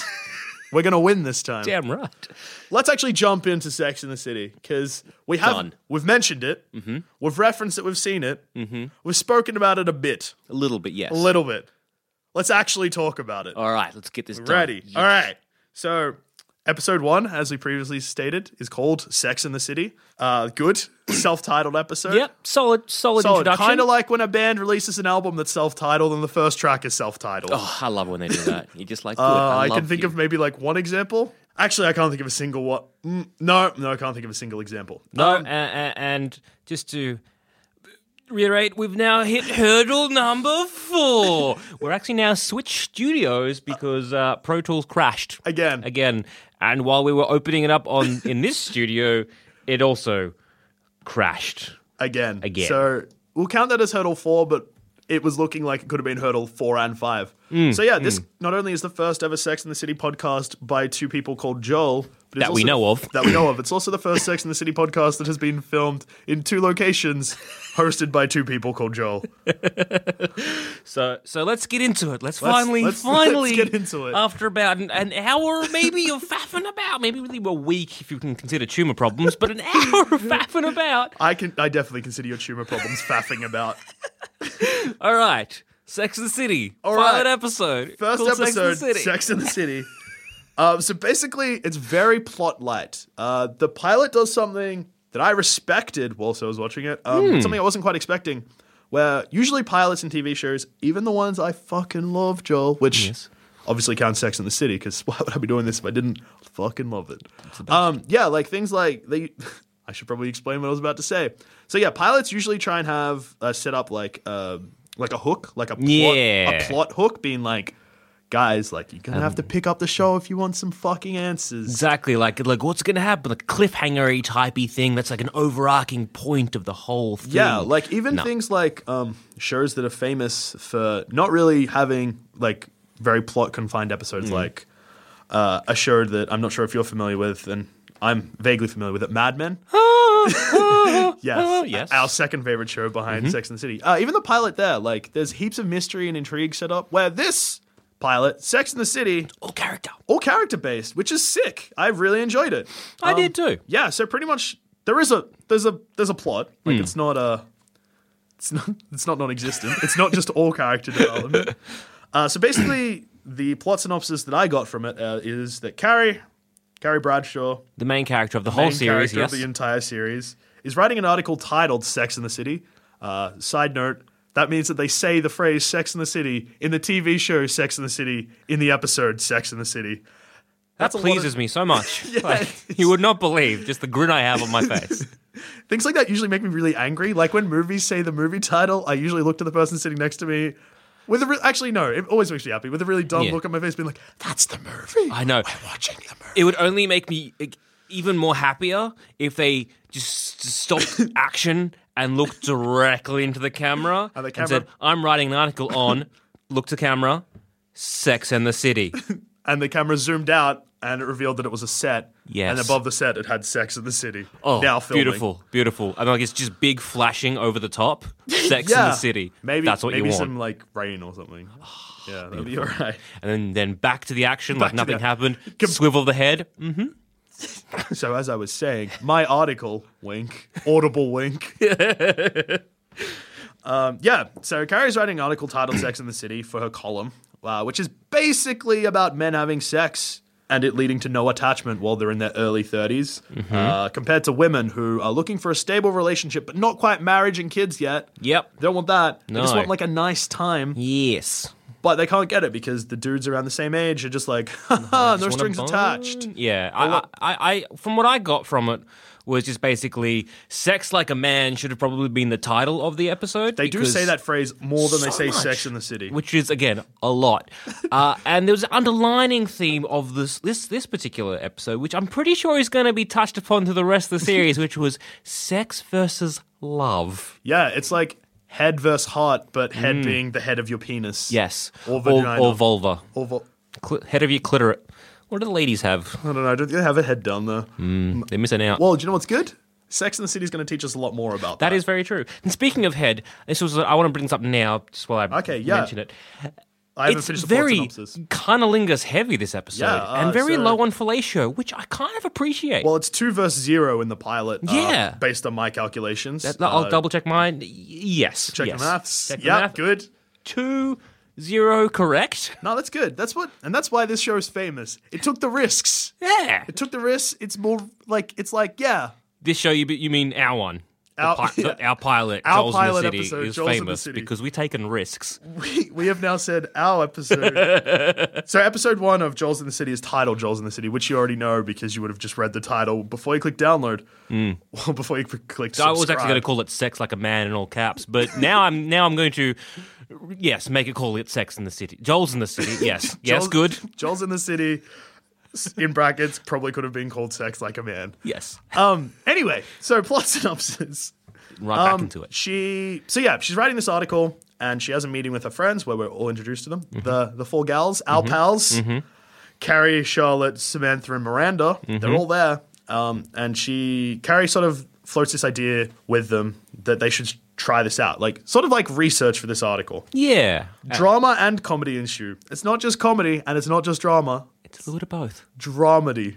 It's what HBO is known for. Dramedy and boobs. Yeah, and we only got one pair of silhouetted boobs in this Yeah. episode, which is again showing its age of like a 90s HBO. Because if that was a today's HBO, we would have got full bush. I mean, I'm not familiar enough to know. Is there dick in Sex and the City? I don't know. I guess we'll find out. We'll find out.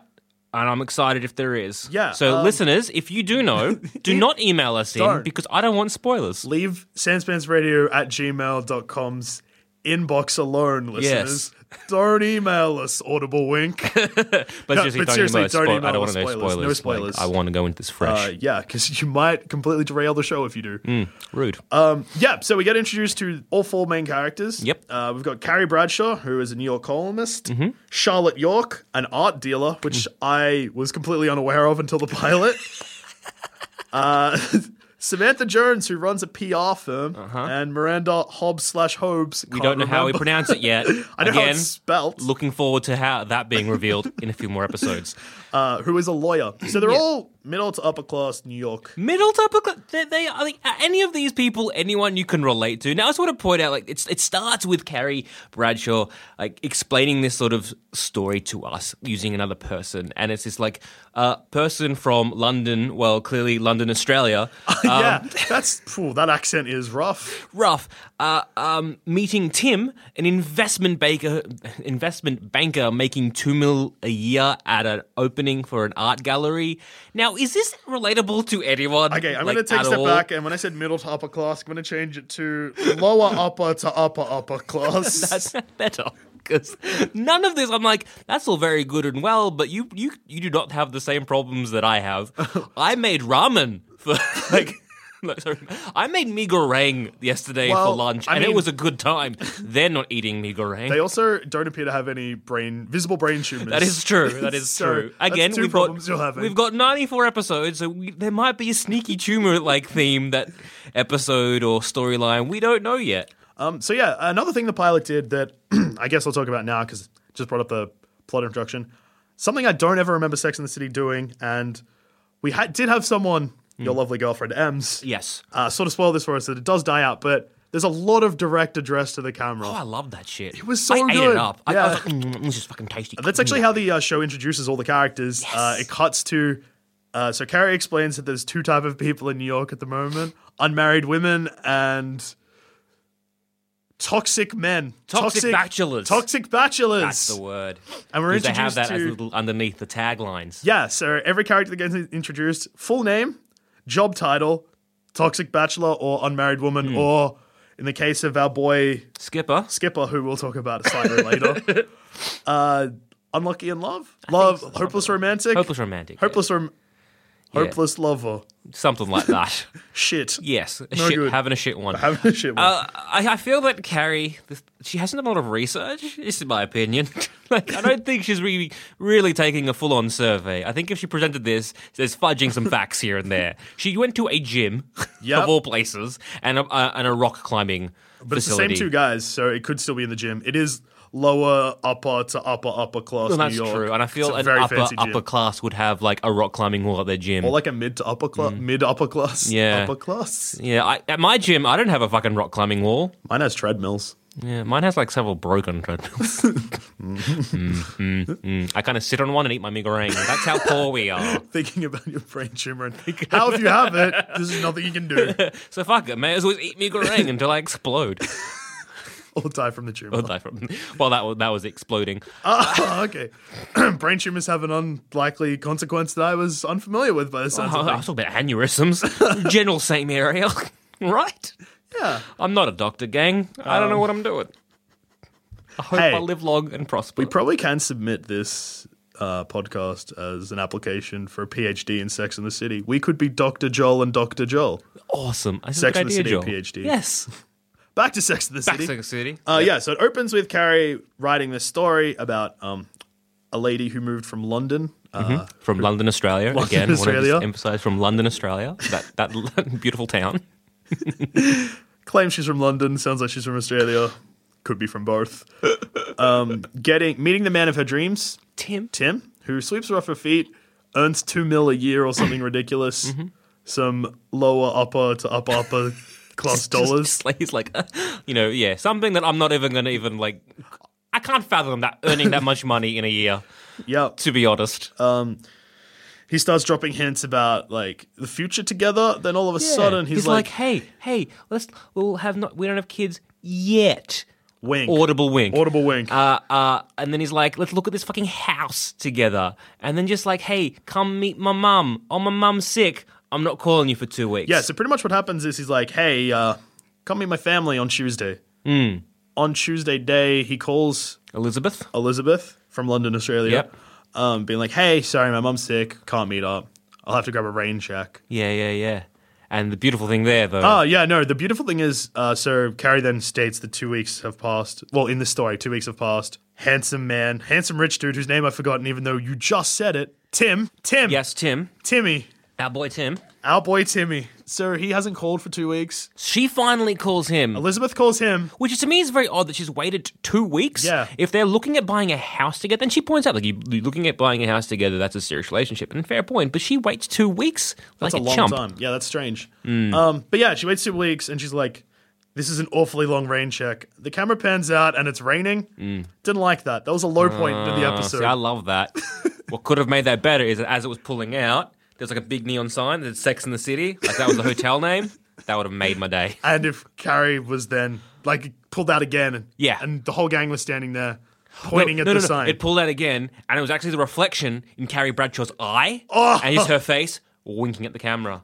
That would have just been... Audibly. Just audibly winking at the camera. That would have just been like, beautiful. I'd have said, again, eating that up. Eating that up. Just like eating your Megarang on that broken treadmills at your poor shitty gym that doesn't have a rock climbing wall. Exactly. While you think about your life with brain tumors. Yes. That's pretty much me right now. Yeah, there seem to be a few themes in this episode, mostly the obvious one that is actually stated, like men in their early 30s versus women in their early 30s, but also that New York kind of sucks, but is all right, but kind of sucks a bit if you're into dudes. Yeah. That's a overarching theme. I think that's going to be just this evident in the whole running series. That Manhattan is like, it's like that. Yeah, like New York, you're good, but you're bad, but you're good. But you're a bit bad. Yeah, but I like you. It's kind of like those bad dudes we keep falling for. That is true. Like, that is you're true. handsome, you're into me, but you're a bit mean, but you're into me, and you're handsome, but you're mean. It's basically, exactly, it's Tim in a nutshell. It's Tim. It's our boy Timmy. That's all great and glamorous at the start, and then kind of just peters out to be kind of shit. But then he's still all right. But then he's still all right. It's sort of like Tim if there was a third act. Yeah. Which there isn't. Carrie then reveals that it's been a story this whole time, and that the Manhattan love dream is not a real thing. Mm-hmm. She got no attachment sex. Yeah. I like how she's talking about, is this the end of Manhattan? And it could just be indicative of just a piece of shit dude. Yeah, I mean, hey. Anyway, she ends up talking about something about that being in the riddle of the Sphinx, and I'm pretty sure that wasn't the riddle of the Sphinx. I'm pretty sure the riddle of the Sphinx had nothing to do with relationships and men in Manhattan. In fact, I'm almost certain the riddle of the Sphinx was something like what has 4 legs, then has 2 legs, then has 3 legs. Is that correct? Is that the Sphinx? Is that the riddle of the Sphinx? I was unaware there was even a riddle of the Sphinx. Or is the riddle of the Sphinx what happens when an immovable object meets no, an unmovable object meets something force. Unstoppable force meets the immovable object, or because that's that's a super.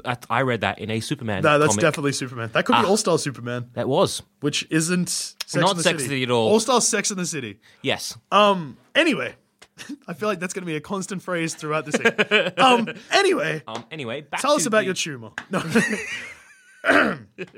Yeah, so the introductions of all 4 girls is very funny and very good. It could actually be one of my favorite introductions to characters, like the main cast of a show ever, like in a pilot. like Miranda in that power suit. Oh, I was loving it. But then they showed like Charlotte in sort of like corporate but kind of Art miniskirt dealership, yeah. art dealer thing. Also liking that. Yep. I couldn't decide what I wanted. Samantha what I was liked introduced last, and she was introduced as a character who Carrie is sort of wanting to be.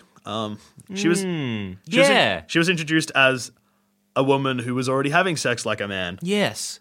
Which is, I find that phrase so weird. Sex like a man? Sex like a man. Because it wasn't sex like a man. It was sex like a selfish asshole.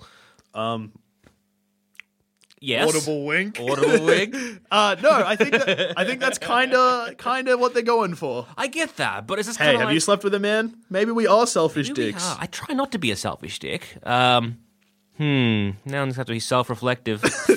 While you do that, While you do that, keep going. So pretty much Samantha is introduced as really successful. She runs her own PR firm, but she's also sleeping with dudes in their 20s while she's very early 30s, and getting them before they become this having sex. That power play thing that the first dude at the gym is sort of talking about. I like that little loop and callback too. It was nice. Yeah. So Carrie sort of introduces Samantha as someone she kind of wishes she was, kind of. Not 100%. She still wants to be her own person, Joel. Yeah. She doesn't want to be actually Someone else. Samantha. No, she doesn't want to she doesn't want to take Samantha and like blackjack her over the head. She doesn't want drag to her to an alleyway and skin her and wear her clothes. No. That's not what She doesn't want an wants. invasion of the body snatcher Samantha. No. She doesn't want the cast of Sex in Like, the City to be she doesn't wanna, Charlotte, Samantha, Miranda, Samantha. Exactly. She doesn't want 2 Samanthas, No, Joel. she doesn't want to like face off with Samantha. No, any she way doesn't. She doesn't? No, I'm glad we've got she that just clarified. wants to be sort of like Samantha, Like an personality-wise. like an aspiration to. Aspirations. Now I understand. I mean, like they're still equally successful with See, jobs. I was thinking maybe she was wanting to do like a face-off thing. Yeah, no, I but can then see not, that, Joel. But not give her own face to Samantha and just have like a double face off. So it was just like Carrie's face and then Samantha's face. Oh, like masks. Yeah. So that there But would like be a real face. but a real face. Yes. So there'd be 5 characters. There'd be Carrie, Samantha Carrie, No. faceless Samantha. There'd be 4. Oh no, I guess yes, Carrie could be interchangeable. So basically, yes, several of those characters are played by Carrie. Yeah, but with a Samantha there's face. Carrie, there's Samantha Carrie. You got your Charlotte, you got your Miranda, and you've got Faceless. fan favorite faceless Samantha. Yes. But that's not what she wants, Joel. No, that's not the That's direction not what that she this wants. series went. And I was surprised. It could have gone this direction. And like if it wasn't for plot spoilers emailed to us Yes. before we even started this series, we So, would look, have assumed that. Exactly. And if that does happen, again, do not email us Don't email us at sanspanceradio@gmail.com. for these spoilers. Do not want. Don't do it, guys. I can hear you typing. Don't. Put your computer down. Exactly. But turn it up so you can still hear us. Yes. Yeah, she wants to be Samantha, but not be Samantha. Pretty much she wants to have sex like a man, as she keeps saying, but we're not sure if sex like a man is that. I mean, I think it just sounds like be a selfish lover. be a selfish...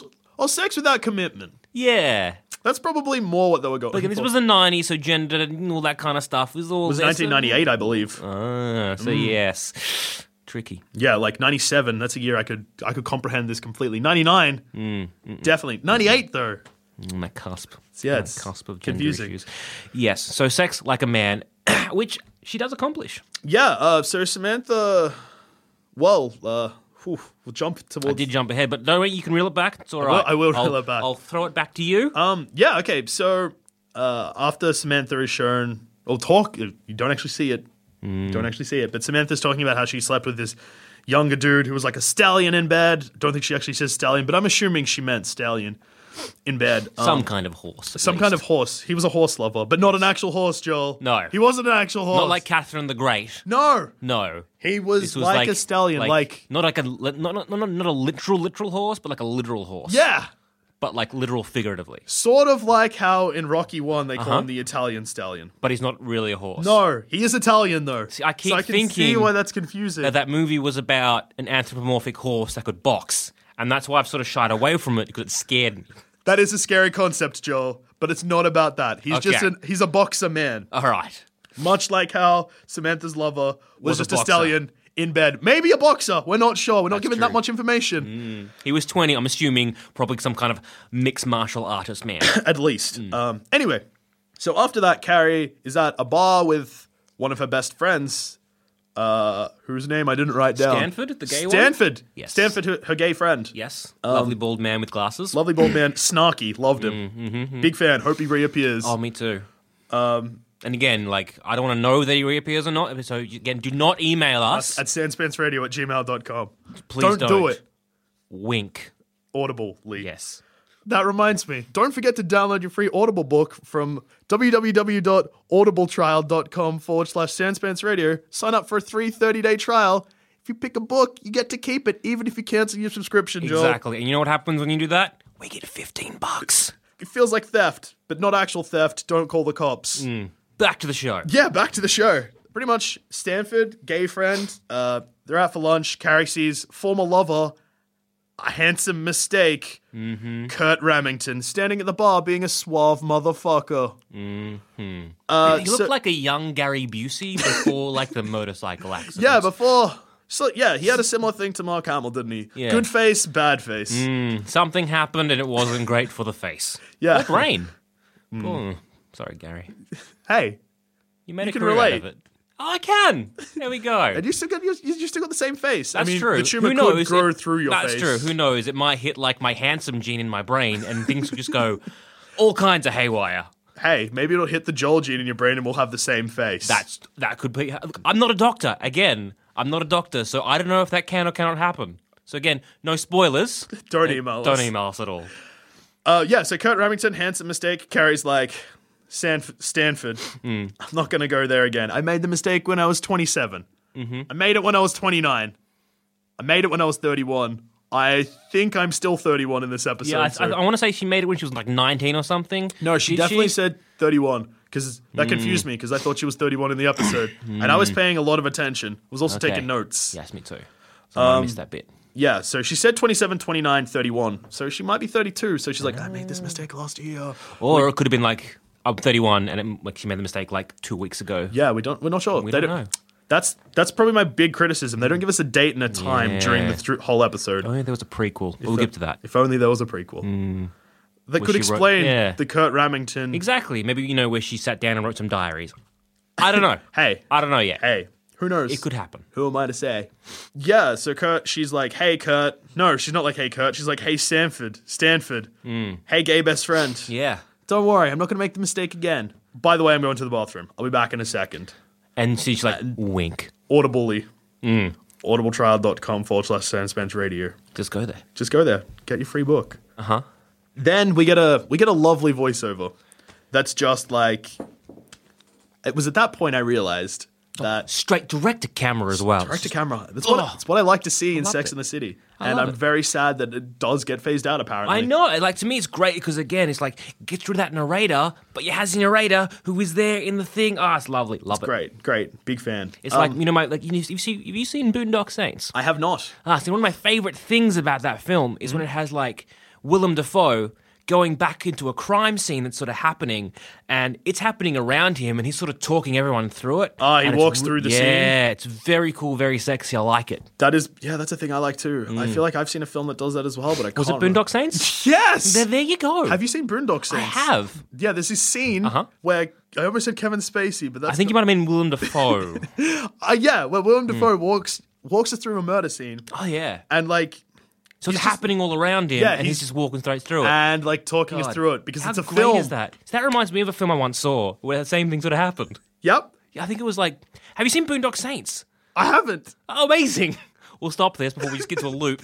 Anywho, She approaches Kurt. No, she doesn't approach him yet. She has a voiceover, a realization. Sexy. Hey, this is the exact point in my life where I can make a change. I can do some research. I can become sex like a man. Well, I can't become sex like a man. no, but she I can have... become sex like a man. She's actually going to become this weird kind of... No, Joel. This is like the Samantha thing all over again. Oh, okay. She doesn't actually want to become sex like a man. She just wants to experience sex like a man. Like with a dildo. No, that's a joke they made in the episode, though. That's like one of the first lines. Hey. Great gag. I laughed. I did. Actually, like this isn't my sincere voice, but what I'm saying is sincere. It did happen. Was that like the first dildo gag on TV ever? Oh, maybe 1998 was a rough time for dildos. Barely any airtime. So I'm going to say yes. Yeah, okay. I'll roll with it. If that is incorrect, email us at sanspansradio@gmail.com and we'll happily go Admit back. we're wrong. Admit we're wrong. Go back, re-edit this episode, upload it again with your for you. email in the middle of it. I'm just going to leave a pause now, just so that if we are wrong, it's easy to edit in an apology. Good. So if you just heard a silence, we weren't wrong. So she's like, no, all right, Kurt, I'm coming for you, bro. She doesn't say that, but she thinks it. But she doesn't really. She's like, hey, no, this is my chance. Sex like a man. It's happening. It's so good. And she comes up and like, he's fucking smoking like a cigar or some bullshit. Was he smoking a cigar or just a cigarette? I think I was smoking a cigarette in a bar, and you turned and looked at me. You're like, I miss smoking in bars. I know, and that's the thing is like I'm an ex-smoker, and fuck, man, it's like fucking smoking in that whole scene. It's like it's just like it's sexy, it's dirty, Powerful. it's powerful, it's raw. And you're like, You know he's a wild card. fuck yeah, smoking. I'm so glad I gave it up, but I want one so bad. But I'm glad I gave it up. But it's sexy as fuck. Yeah, I have a similar thing when I watch Mad Men, my second favorite TV show. Yes. Where I never really, like, I'm not a smoker at all. Like, I have had cigarettes, but I've never been, like, a smoker. Haven't been like, I'm addicted, or like, hey, I smoke every time I go out. Yes. But watching that makes me wish I could smoke on airplanes all the time, Oh, Joel. I know. It's just like one of those things. You're like, man, I miss doing that in a bar. Well, yeah, I miss smoking on airplanes, and it hasn't happened since the 60s. You are an old man, apparently. Surprise. At the start of this episode, when I said I was in my mid-20s, I lied. Yes. Actually, mid-60s. Mid-60s. Again, math, not our strong Rough. suit. So, yeah, she takes... Kurt is like, hey, come to my place at 3. She's like, I'll be She's like, there. We'll be banging. The scene then pans across at the bed. Carrie's having a great time. Yep. Again, that aforementioned cunnilingus. Yeah, because I was about to get mad because she's got a sheet over her. I was like, oh, fuck, I thought Sex and the City would be the one show that actually got how sex works properly. Now, this might be a spoiler, but I'm pretty certain that Carrie Bradshaw never shows her boobs. That's okay. I don't really mind about that. That's not my biggest issue. Was like, I didn't care about boobs. I don't care, Joel. I know, I'm just saying. I just don't care, saying, Joel. a little bit of a spoiler there, that the actress, Sarah Jessica Parker, does not show the boobs. Sarah Jessica Parker. SJP. Yes. SJP. Not one nip. Not even one. Not even one. Not even a hint of areola. Well, that's okay. I believe that would probably have been in her contract. Exactly. She's probably like, hey, I'll do this show. More power but to you, Carrie. Yeah, no. Slash. No, make your own rules, SJP. Carrie. Make your own rules, Sarah Jessica Make Parker. your own way.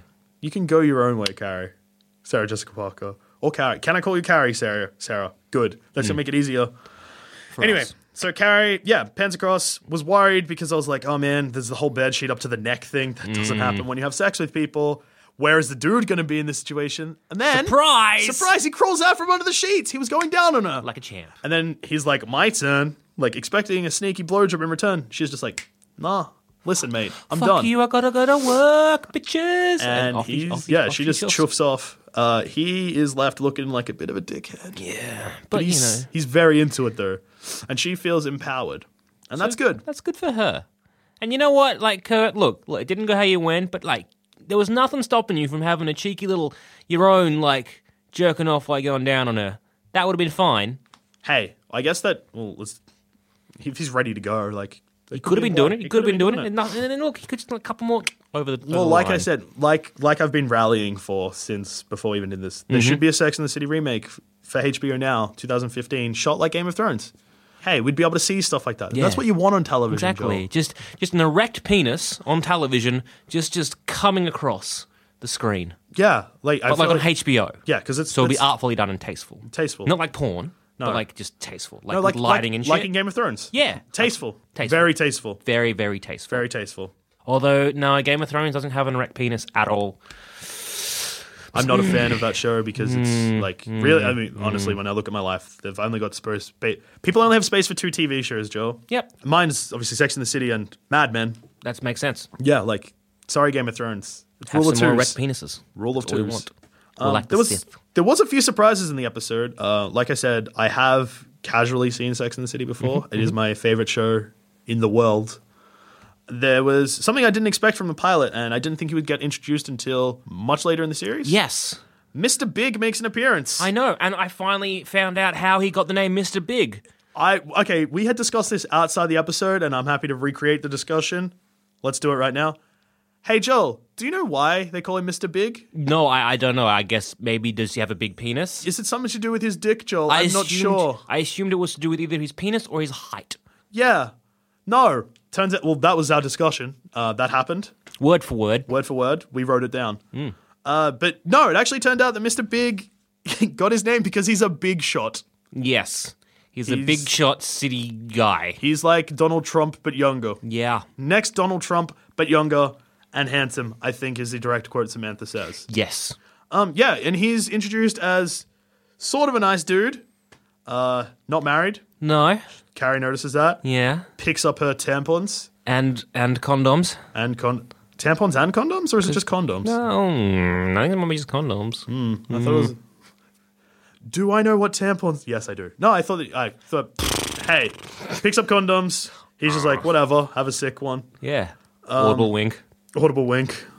audibletrial.com/Sandspins Radio. Check it out. Check it out. Hey, I'd appreciate it. it's not advertising. It's just... This is what we do. It's what we do. Hey, that's It was the just podcast subtly- world, guys. Subtly into the episode itself. Intertwined. Yeah, he picks up the condoms. He's like, hey, that's cool. I will smile at you. Carrie sort of melts. That's good. That's the first introduction. I was like, oh, okay, if he doesn't appear again, that's cool. That's like meeting of chance. Yeah. It'll blossom. Yeah. No, but he's in the episode again later. Big plot point. Big plot point. So they're at a bar. Yep. It's a shitty... it's a lower upper to upper class bar, but a shitty one. Yeah. Like everyone's there to fuck. But not really, but they are, but they kind of don't want to make it like known that Because they're they're lower upper to Yeah. upper class. Upper class. Yeah. Yeah. In New One of York. those bars. One of those bars. I have been known to visit. I Yes, haven't. I have, again, I could probably maybe see them across the road when I'm sitting down On on, your my broken broken treadmill treadmill. eating meringue and being like, I wish I I didn't had have a enough brain tumor. fancy thing to go in there. Maybe the brain tumor pity might work, but I don't think it would at all. Yeah, no. It didn't look like the type of bar where you could pick up a lady with a brain tumor. I don't think it would be the type of bar I could even get in to. Not dressed like that. No, not dressed like anything I own.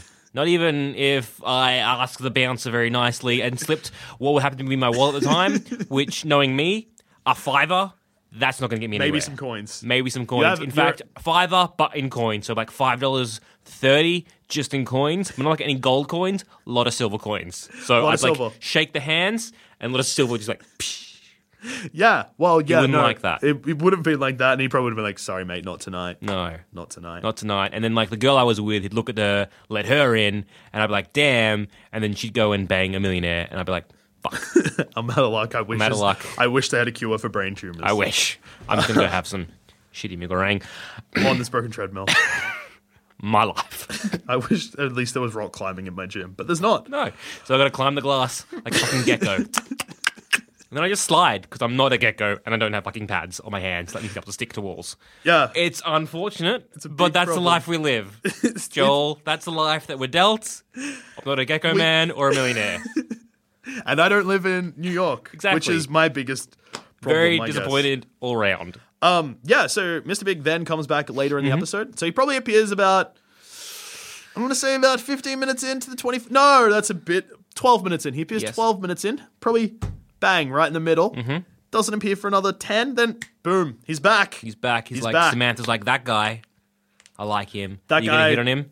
And Carrie's like, nah, No. bitch, I'm fine. I'm fine. And so Samantha's like, Samantha he's all has a mine. crack. She gets like puma eyes, like a you know, a chick who's just like on the prowl, and she goes to pounce, but fails miserably. Yeah, it's interesting because, so you see Samantha talk about her Italian stallion, but not an actual stallion. Again, not a horse. Just, Not a horse. Or Rocky. No, not actually Rocky Balboa either. Although she never says his name, it could be. So are we saying that Sex and the City shares the same universe as the Rocky films? Well, or just the first one? Well, because Rocky 2 onwards do not even share the same universe as Rocky 1. Is that what we're getting across now? No, Rocky. Good. No, Rocky 2 is in the same universe as Rocky 1, but 3 to 6 are just caused separate universe caused by the brain tumor that he got from being punched in the head too many times. Okay, so basically, in the Rocky timeline, it's Rocky 1, 2, then there's a divergent. There's one where he sleeps with Samantha. Which becomes Sex in the City. And one where he doesn't. And that he becomes 3, 4, 5, and 6. Correct. That's where we're at. As long as I'm no, on you're board. there. You've understood. You've understood the Rocky theory. I mean, it's been passed around fan theories for a while. I thought you would be up. I thought you would have done the research. Before I'm so sorry. It's all now. Like I got a piece of the puzzle, and it's all coming together. I'm understanding now. The Rocky timeline, Second City interjection.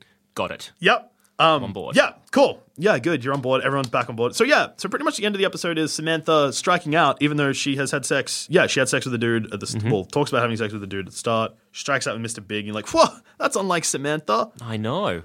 But while that's happening, plotline B, which I have not even touched on yet. No, we have not. No, we have not. So just hold on to your seats. Yeah, so which focuses around our gal Charlotte. Oh, she's always so unlucky in love. She is. She's the unluckiest. In this episode, no exceptions. So we're introduced to the fact she's seeing a dude, Capote, yes. Capote, who is he owns art, expensive art. She's an art dealer. Seems like a a marriage made in heaven. Marriage made in heaven, but they're not actually married, nor from actually heaven. No, there is no actual angels in this. No. Unlike Michael, which was that film starring the other Italian stallion, John Travolta, where he was an angel from heaven. Like angels in the outfield. Yes. Like that, but not like that. Not like that at no all. actual angels. No actual angels. Any baseball, though. No baseball in baseball. Michael, but he does slow dance to a woman in the middle of Times Square, I think, but he stops traffic because that's this power that every angel possesses. Fact. Can control lights. Fact. So Charlotte, unlucky in love, meets Capote. Match made in heaven, but not actual heaven. He's not Michael, the other Italian stallion. No. Nor is he the original Italian stallion, Exactly. Rocky. Neither Italian stallion. Also not Capote, Truman Capote. No. Not him either. No. Not him. Thankfully. Yeah, that would have been a rough. That really would have really confused the Rocky timeline. And with that annoying voice going on, I don't think I could have handled it. Yeah, no, it would have been too much. But no, this pilot was really good because Truman Capote didn't appear in it. Exactly, and there was no angels. No angels. Which, didn't complicate things. Yeah, so Charlotte is hanging with this dude. They go to the nightclub that I'd mentioned earlier in this episode. The one that I couldn't get into. No, they don't go to the nightclub. They have a lovely date. Oh, that's right. They have a lovely date, and she ends up at his apartment, and she's like, "No, I can't sleep with you." Exactly. She doesn't want sex like a man. She No. wants sex like a lady. She's like, "No, this is really nice. Exactly. And I don't want to ruin that. Like, I've got work in the morning." She's like, "Look, I'll just get a cab. We'll go out for dinner on Friday." Yeah. He was like, "Yeah, sick." Yeah. I think Walks it was her out. Saturday, but anyway. Saturday. Splitting hairs. Who cares? Go on. No, I Actually, care. I care. We do. With a show about facts about Sex and the City, it was a Saturday. Episode by Next episode, Saturday. in-depth analysis, Joel. Yes. That's what we're here for. So we do care. It was Saturday. Next Saturday. Kiss on the lips. And he's like, where are you going? West Side? Oh, you know what's there? Hey, scoot over. I want to come in. And then you're like, "Oh, okay, cool. He's going to her apartment. Like, this is kind of nice." No, it's Not at all. He gives 2 separate addresses, and she's like, "That's that nightclub." Chaos. Chaos. That's the nightclub Chaos, which, not to be confused with the nightclub from Charmed, which has a different name, but I feel like, It might also be chaos. yeah, it might also be called Chaos. Also, chaos kind of sounds like an underground lair of a 90s villain. Yeah, or a goth club. It's neither of those things. Neither of those things. Neither of those things. Skeletor only makes one slight appearance. It's in the bottom left-hand corner. Just look out for him. He'll be there. He Giving a audibly bit of an winks at the audible wink, camera. but he'll disappear in about... It's only like several frames. Easter egg. We did have a discussion when he first appeared. I claimed that, no, that was just Miranda, and she wasn't winking, and that you should definitely probably look at those brain scans again. But But hey, look, again, because of the hiccup, because of those hurdles, we couldn't actually go back to actually rewatch because it would have caused more buffering issues and again delayed this even further. Yeah, So we just had to assume that one of us was incorrect and one of us has a brain tumor. Unfortunately, fans, I've got some bad news about my brain.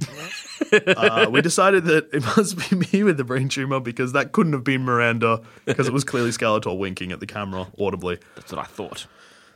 Yeah, so Capote jumps in the cab with her, gives an address. She's like, "That's chaos." He's like, "Look, this has been a lovely night. And hey, look, I'm going to be honest with you. I just really need to have sex tonight." Which, my hat goes off to this guy. Like, the balls on Capote in this, like, just this one scene. Because there were several options there. He has so many options. He could do, like, "Goodbye, Charlotte. Have a good one." I'll grab the Close next the cab. cab. She chuffs off. "Next cab, please." Or call up, "Next cab, please." Right? Yeah. That's your option. Option 2. "Oh, you're going to Chaos." "Yeah, I'm meeting some friends over there. I thought we were going to have a lot longer thing, but hey, I know they're having a I've party." got some friends having a beer. Like, "Hey, I don't have work tomorrow. You do? Hey, no problem." So many things. Gonna have So many some things you could have beers with the lads. Just lied about. No, straight up. No, I want to get laid. This is what I want to do. This is what's going to happen. And then they talk about how dinner on Saturday is still a thing. Charlotte seems unhappy with it, but Capote is just like, "Yeah, no, cool, dinner. Sounds good. I could use a Music feed." So again, well done, Capote. Yeah, Charlotte, bad luck. So then the twist that happens, Ah, yes, back to the twist. yes. He heads to That Chaos. lemons twist, yes. He heads to Chaos. World #1 undefeated champion Samantha, who has just, She's just struck out with Mr. Big, but you know what I like about Samantha? She doesn't give a shit. She doesn't care. she doesn't care. No. Capote strolls in. She's like, "Who's this lad? Who's Exactly. this handsome fella?" Yeah, and then she sleeps with. Well, no, we don't necessarily know who she sleeps with. That brings us to Conolingus scene number 2. Number 2. Capote bringing Samantha to his house. They both comment on the piece of art that Charlotte had was previously commenting commented on about 5 minutes earlier.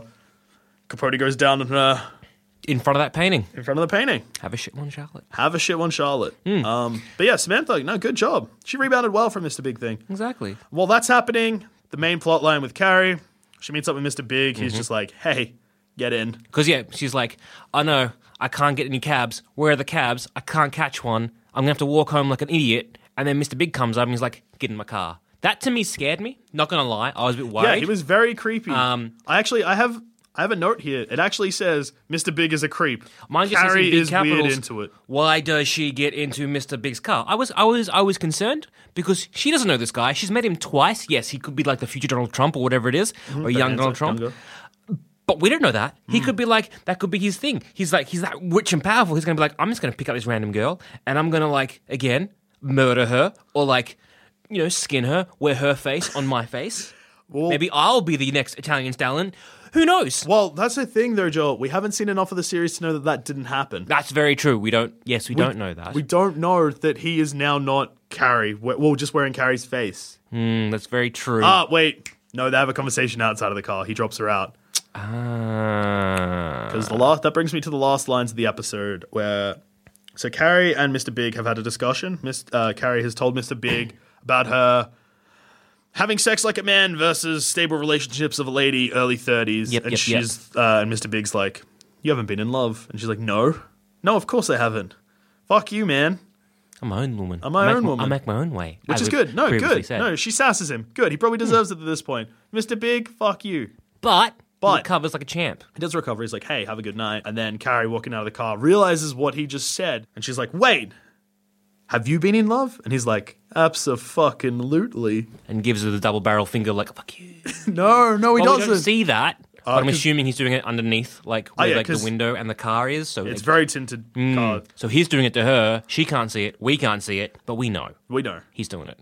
But I do like Carrie's opening line to him, like not like her actual opening line, but when like they start talking and chatting, it's like, hey, so what do you do for a living? What do you do for crust? Because again, that's like common question. It's like, what do you do for life? What do you do for a living? How rich are you? Are you lower upper class or are you upper class? Or medium upper class? Or are you trying to like crawl up that glass wall like a gecko? You idiot.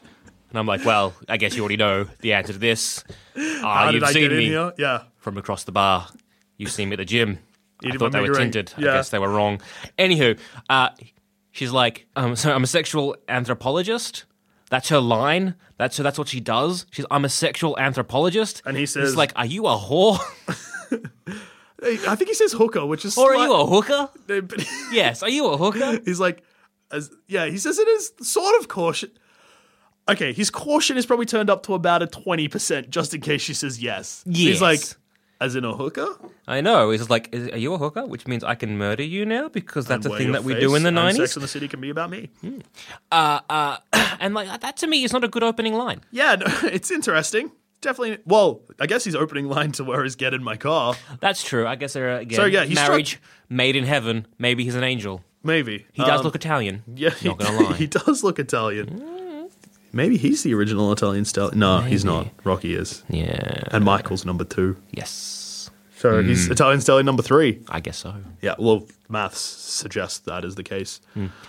But you haven't even really mentioned Miranda's storyline as well, which also does intertwine with the others, which is her getting up with Skipper, who is the nerd of the episode, the hopeless romantic, the person who was just like, I'm just a nice guy. Sort of how Samantha is meant to be a woman having sex like a man. Skipper is shown to be a having man sex like a woman. Wanting stable relationships. And he also says that he hasn't had sex in about a year. Oh, poor Skipper. Yeah, Skipper, man. Bad luck, bro. Yeah. But yeah, he's also portrayed as a piece of shit. Like, I don't really like him. He was too much of a dweeb. Yeah, he's not assertive, he's not dominant, he's not anything. He's someone, he's like, ugh. He's like, yeah. He's just awkward. Awkward as fuck. My glasses. Yeah.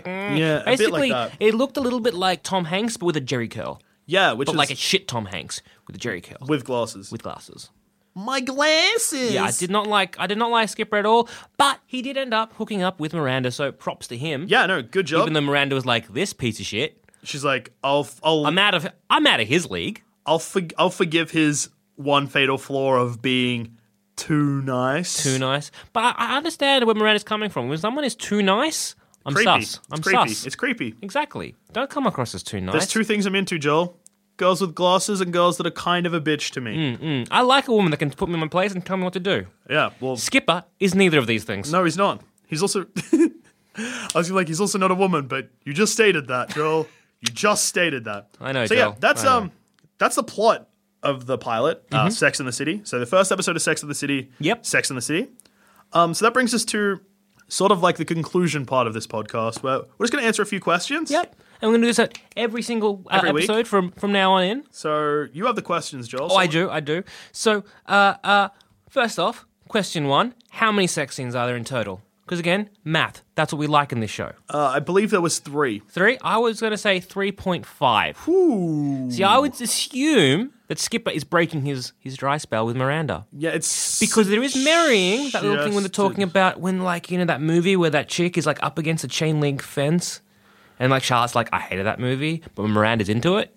So I'm guessing she was going to try and re-emulate. She was going to try and emulate that scene by banging Skipper up against a brick fence, or might have been chain. I was taking notes during that time, wasn't paying much attention. It was just a wall. It was a building wall. I don't think she's recreating any scene in that. I think she was going to try and recreate that scene. We So see 3 sex we scenes do. and one's implied. However, those sex scenes aren't necessarily penetration sex. No, they're not. No. Two are cunnilingus. Oh, so there's only one sex scene, really. There's only one. And that's in the opening. Opening scene. Speaking in the of first 2 minutes in. They kind of blew their wad early with Yep. sex scenes. So really, one sex scene, 2 cunnilingus, 1 hinting at a maybe possible third. One makeout sesh that leads to sex, but we don't see the sex. That's very true. And the Italian Stallion, of course, that happened off screen, maybe in between Rocky 2 and 3. We don't know. We're not sure. Hard to say. Hard to say. Episode 2 will probably answer all of these questions. I'm hoping so. Next question is, who had the shittest one? Charlotte. Charlotte shit one York. Yes, is what Charlotte I like shit to one call York. her. Yes, he definitely had the shittest one of all the characters, including... No, Skipper had a pretty good one. I was going to say including all the side characters that we saw. Yeah, probably better than all the side characters. Yeah.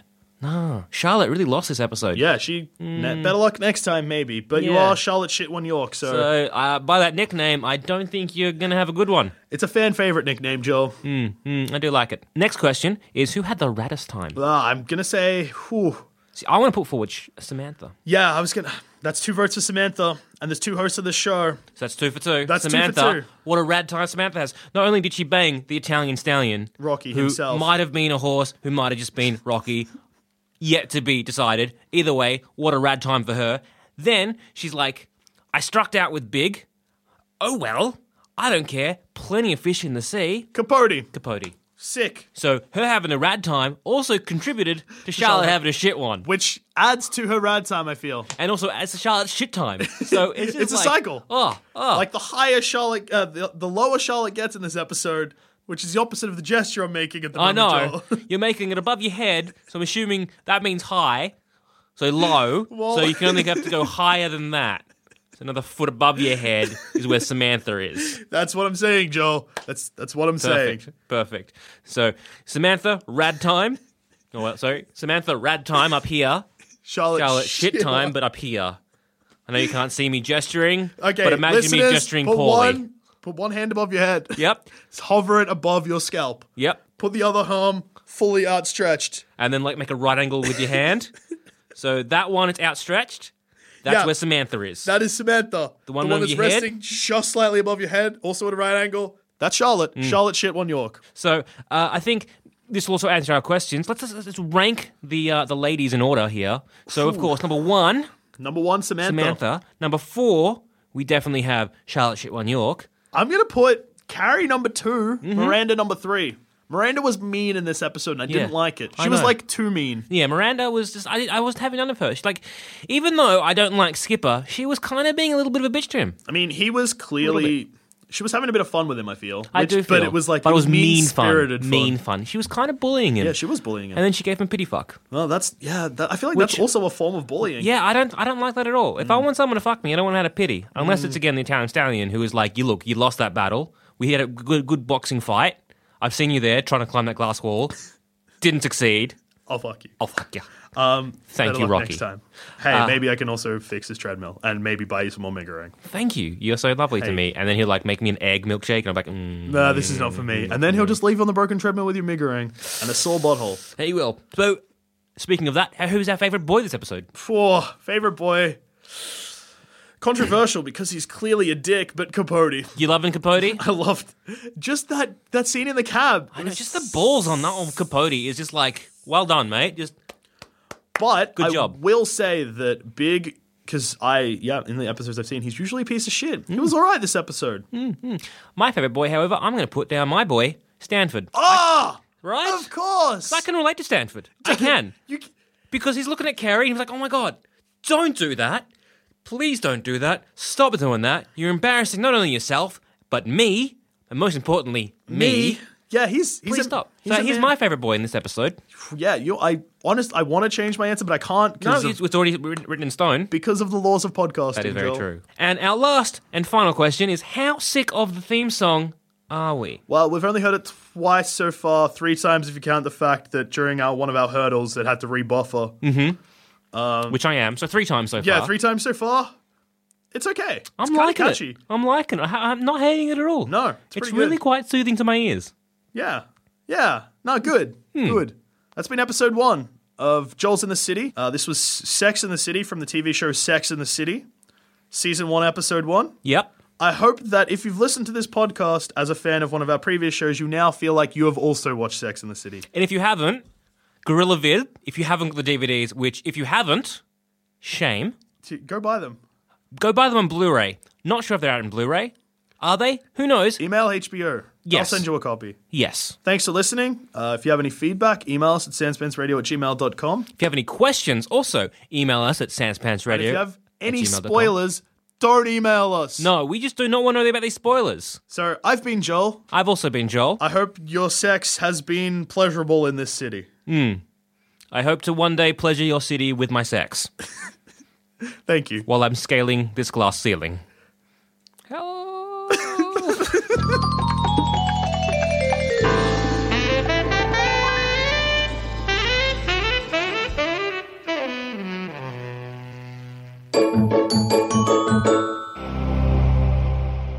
Thanks for listening. If you want to help support the show, why not become a member at sanspantsplus.com and get early access to our shows, a bunch of exclusive content, and much, much more. That's sanspantsplus.com. Planning for your next trip? Elevate your travel style with Quince. Quince has all the jet-setting essentials you'll want for your next getaway, like European linen, premium luggage options, buttery soft Italian leather bags, and so much more. And is all priced at 50 to 80% less than similar brands. Plus, Quince only works with factories that use safe and ethical manufacturing practices. Pack your bags with high-quality essentials you'll be wearing for vacations to come with Quince. Go to quince.com/pack for free shipping and 365-day returns. When you make decisions for your company, you look for the no-brainers. If you have a lot of mailing to do, Stamps.com is the ultimate no-brainer. Use the Stamps.com mobile app to mail everything you need to keep your business running with up to 89% off USPS and UPS. Make the same no-brainer decision as over 1 million other businesses with Stamps.com. Use code PROGRAM for a special offer. That's Stamps.com, code PROGRAM. When you need mealtime inspiration, it's worth shopping Kroger, where you'll find over 30,000 mouth-watering choices that excite your inner foodie. And no matter what tasty choice you make, you'll enjoy our everyday low prices, plus extra ways to save, like digital coupons worth over $600 each week. You can also save up to $1 off per gallon at the pump with fuel points. More savings and more inspiring flavors make shopping Kroger worth it every time. Kroger, fresh for everyone. Fuel restrictions apply.